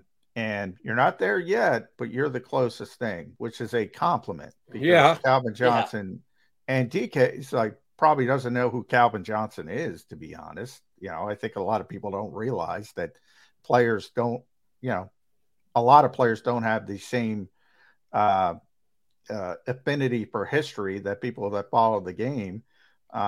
He's like, what are you talking about? Why are you disrespecting me? I think maybe that's what happened with Slay and Patricia, but I don't know. Because he was working out with Richard Sherman and somebody else, and Patricia said, you're not there yet. But I think it was more of a Schwartz thing. Like, you're really good, but you got to keep working to get to that level. And what's a compliment turns into a slight. I think that's maybe what happened. I think, but I wasn't there. Here's the question I have for both you guys. We're talking about Matt Patricia coming in being the linebacker coach. If you can take away and pretend it didn't happen, his head coaching experience is going to be tough to do with Slay in the room. And his ineptitude at calling plays last year for the New England Patriots, and just put that to the side and just judge him as a defensive coach, most specifically a linebacker coach.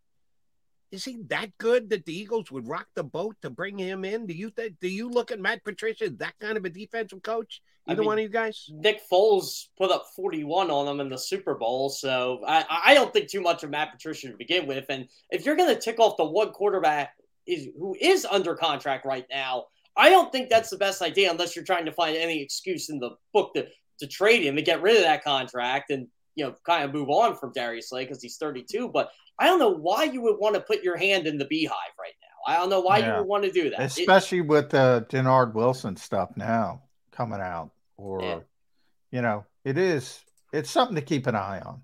I will say this, though. Slay did say on, I think it was his podcast, I know he said about Desai that, he's willing to make him, as comfortable as he needs to be here as one of the leaders of the team. And, I like that, but man, Matt Patricia's there without Denard Wilson. I don't know. I think this came out before the whole Denard Wilson news was official too. All right. At Jeff Kerr CBS, follow Jeff on Twitter. Last one from me, Jeff. I'm going to give you two. And I'm not going to put Jason Kelce in there because everybody's going to pick Jason Kelce, but that hinges on retirement. So 2 Eagles free agents are coming back. It could be Brandon Graham, CJ, Bradbury, TJ, Isaac, Fletcher, Miles, Javon.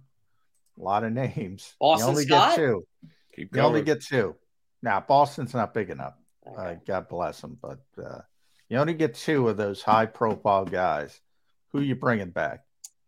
If I'm playing with an uncapped salary cap here, it would obviously be James Bradbury and Javon Hargrave. But we are playing with salary cap. So I would love to see Javon Hargrave back. Man, this is tough. They can part ways with Sam Malo. They can part ways with Sanders. This is a tougher question because I probably would have said Kelsey, to be honest. But yeah, but Javon Hargrave be my no-brainer. You know what? How about Marcus Epps? Marcus Epsy. All right. I mean, they value. They kind of need. Yeah, they need some value. They can still draft a safety. I mean, they got Reed Blankenship. Don't forget. Yeah, and I'm hearing though Marcus Epps may have a nice little market coming up. So we'll see. Write it down. Zach Pascal back with the Eagles. That one is going to happen. Is he too big enough, though? Because I was at Boston he's Scott. Not big enough. He's not big enough. Zach's not big. Yeah, Zach might be back on a 1-year veteran minimum deal. Listen to the coach talk about him. He'll tell you he's big enough. That'll be a key re-addition to the Eagles when they get Zach Pascal's name back on a contract. I hope Zach's all right. He got robbed. Yeah. So, I'll tell you what, though. I would like C.J. Gardner-Johnson back. I'm just not sure what his market is actually going to be. Maybe that's what. Man. Neither am I. Mullen said that earlier. Yeah. I think people will think he's going to be the highest paid safety. No way. Personality's too big. He's out there throwing coaches under the bus. His agent's probably contacting him. Yo, slow down. I think the Eagles, that might have helped the Eagles. I really don't want putting the tag on them, and I don't think they need to put the tag on, to be quite honest with you. Yeah, we'll see if they get it done. If they don't, if he goes elsewhere, we'll find out at 4:00, as Johnny Mac says. Jeff Kerr, always a pleasure, buddy. Appreciate you jumping in. We'll get you back up in a couple of weeks when free agency gets underway. Sounds great, Jerry. By the way, I just hope they don't tag a player like an L.J. Smith just because the quarterback likes him. Who would that be? Well, you remember McNabb? A bat for him? Well, remember McNabb wanted them to tag L.J. Smith because he liked them. I get your point, but then you got to have somebody on the Eagles right now. Jalen Hurts is going to go and go, yeah, we got to keep this guy. Make it a priority. I know Boston Scott. Is Zach, are you with me? Is it Zach Pascal? Yeah. Zach? Is it going to be that big? No. I didn't think so either. Jeff Kerr, always a pleasure. Thanks, bud. Yeah, sounds great. Thanks, guys. JK here with us on Birds 365. Appreciate Mr. Kerr. All right, McMullen and McDonald coming back. You know what we got to do right here, right now. We're going to put a bow on the show. Go to get your game on. Go for the beers. Go for the cheers. Go for the hit and the hits. Go for the stakes and the stakes. Go to get your parlay on. Go to get your party on. Go for the scene. Go for the screens. Go for the gallery.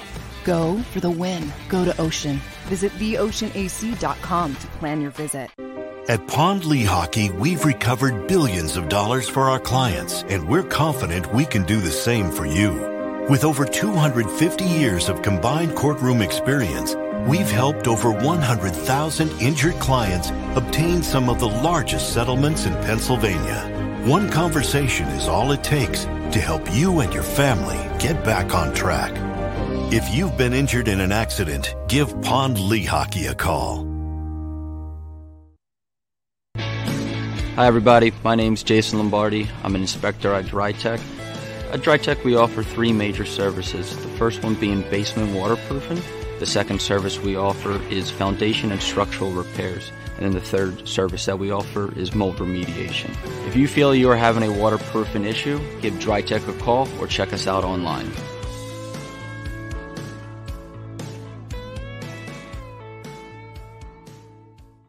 Jeff D'Ambrosio doesn't need a special event to appreciate his customers. Jeff shows his appreciation to them every day of the year. Jeff makes sure to stock more new inventory than anyone and guarantees prices and payments that nobody can beat. There are so many reasons that thousands of customers know Jeff is the easy, friendly place to do business. More for their trades. No judgment zone for credit issues. The best, most reliable service department in the country. That's why I like Jeff, and I know you will too. Jeff will satisfy you every day. Jeff D'Ambrosio, Destination Downingtown, Owner Appreciation Event.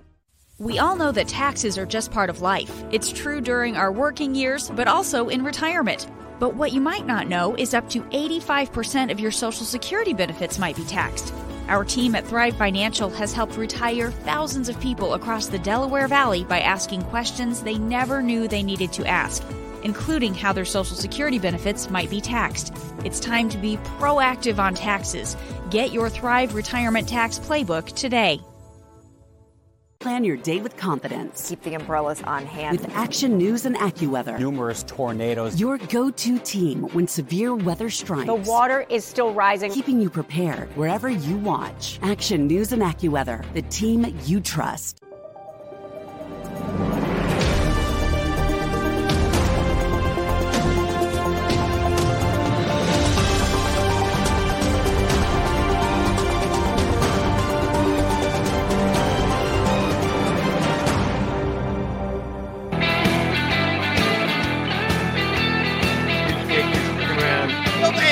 Bitter end of Bird 365 with your Mac and Mac guys. Jeff Kerr asked you, first of all, he didn't know you were not out at the combine, but he asked you to read between the lines and the way Nick Sirianni spoke, if there was more to it than that. I'm going to ask you to do the same, Johnny Mac. And I don't even know that you can answer this question, but I'm going to cross my fingers and hope you can. The way that Jason Kelce performed on Saturday Night Live on Saturday night, did you read into that? Oh, he's still balling. He's coming back. He's still got it in him. He wants another shot at the Super Bowl that eluded his and his teammates' grasp. Or did he look like a guy who's ready to say, yeah, I got 3 girls and a wife, and I got I know. Man, such a tough decision, tough prediction. Never mind, tough decision for Jason Kelce. Early this season, Lane kind of let the cat out of the bag, I think by mistake. He was planning on this being his last season. But as it went on, he was having so much fun.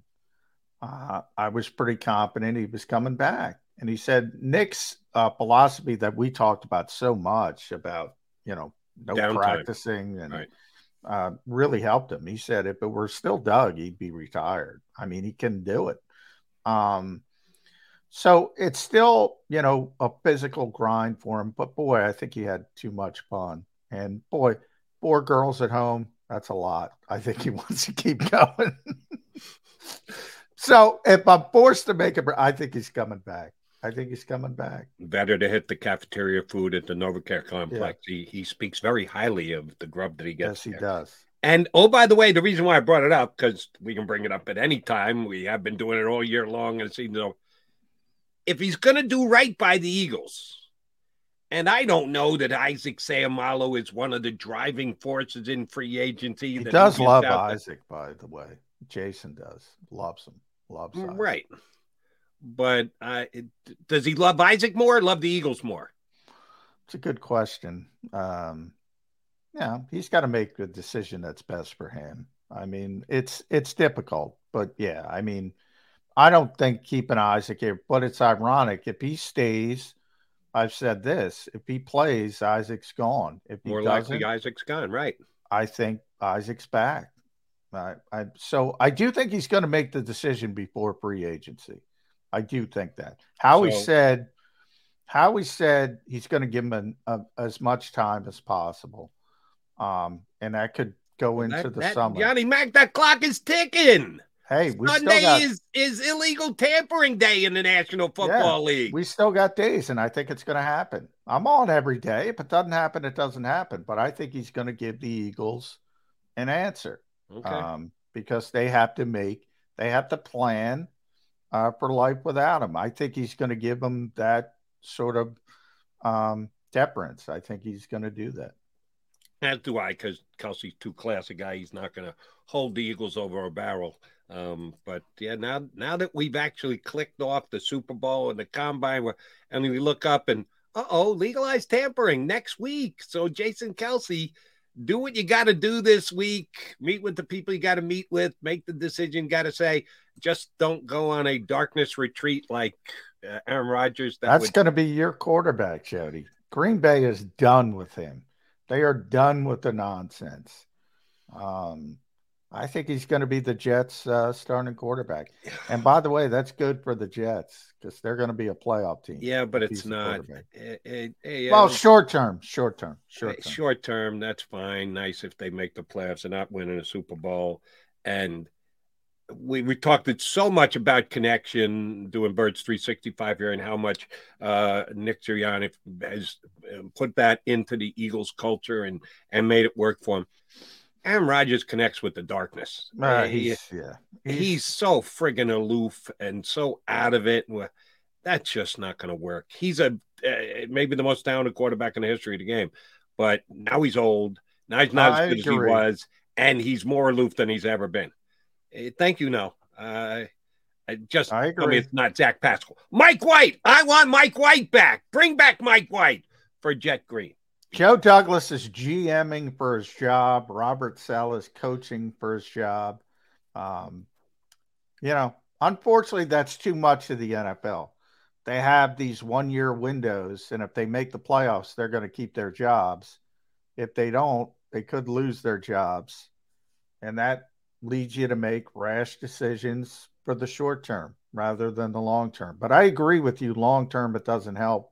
Short term, it helps a lot. Yeah, it'll help a lot. I would have preferred Derek Carr in New York, but that's just me. But he will be playing for the Saints next year. And remember, there's a tie year. Howie Roseman and the deal that got him the number 10 pick also got a future second in 2024. So we'll see how Derek fits down in the Bayou. All right, J-Mac, good show today. I'm ready to go 22 hours from now. Are you? Let's do it. We're getting closer, Jody. Let's legally tamper. We'll do some tampering right here on Birds 365 tomorrow in 2 and 2. You've been listening to Birds 365, the destination for the passionate Eagles football fan who bleeds green. If it's Eagles football, we're talking about it. Debate, inside the locker room, and guests that are some of the greatest football minds from around the region. We hope you enjoyed the show. We know we had a blast. Make sure to like, comment, and subscribe, and we'll be back soon. But in the meantime, hook up with us on social media at Jacob Sports. See you next time on Birds 365. Without the ones like you, who work tirelessly to keep things running, everything would suddenly stop.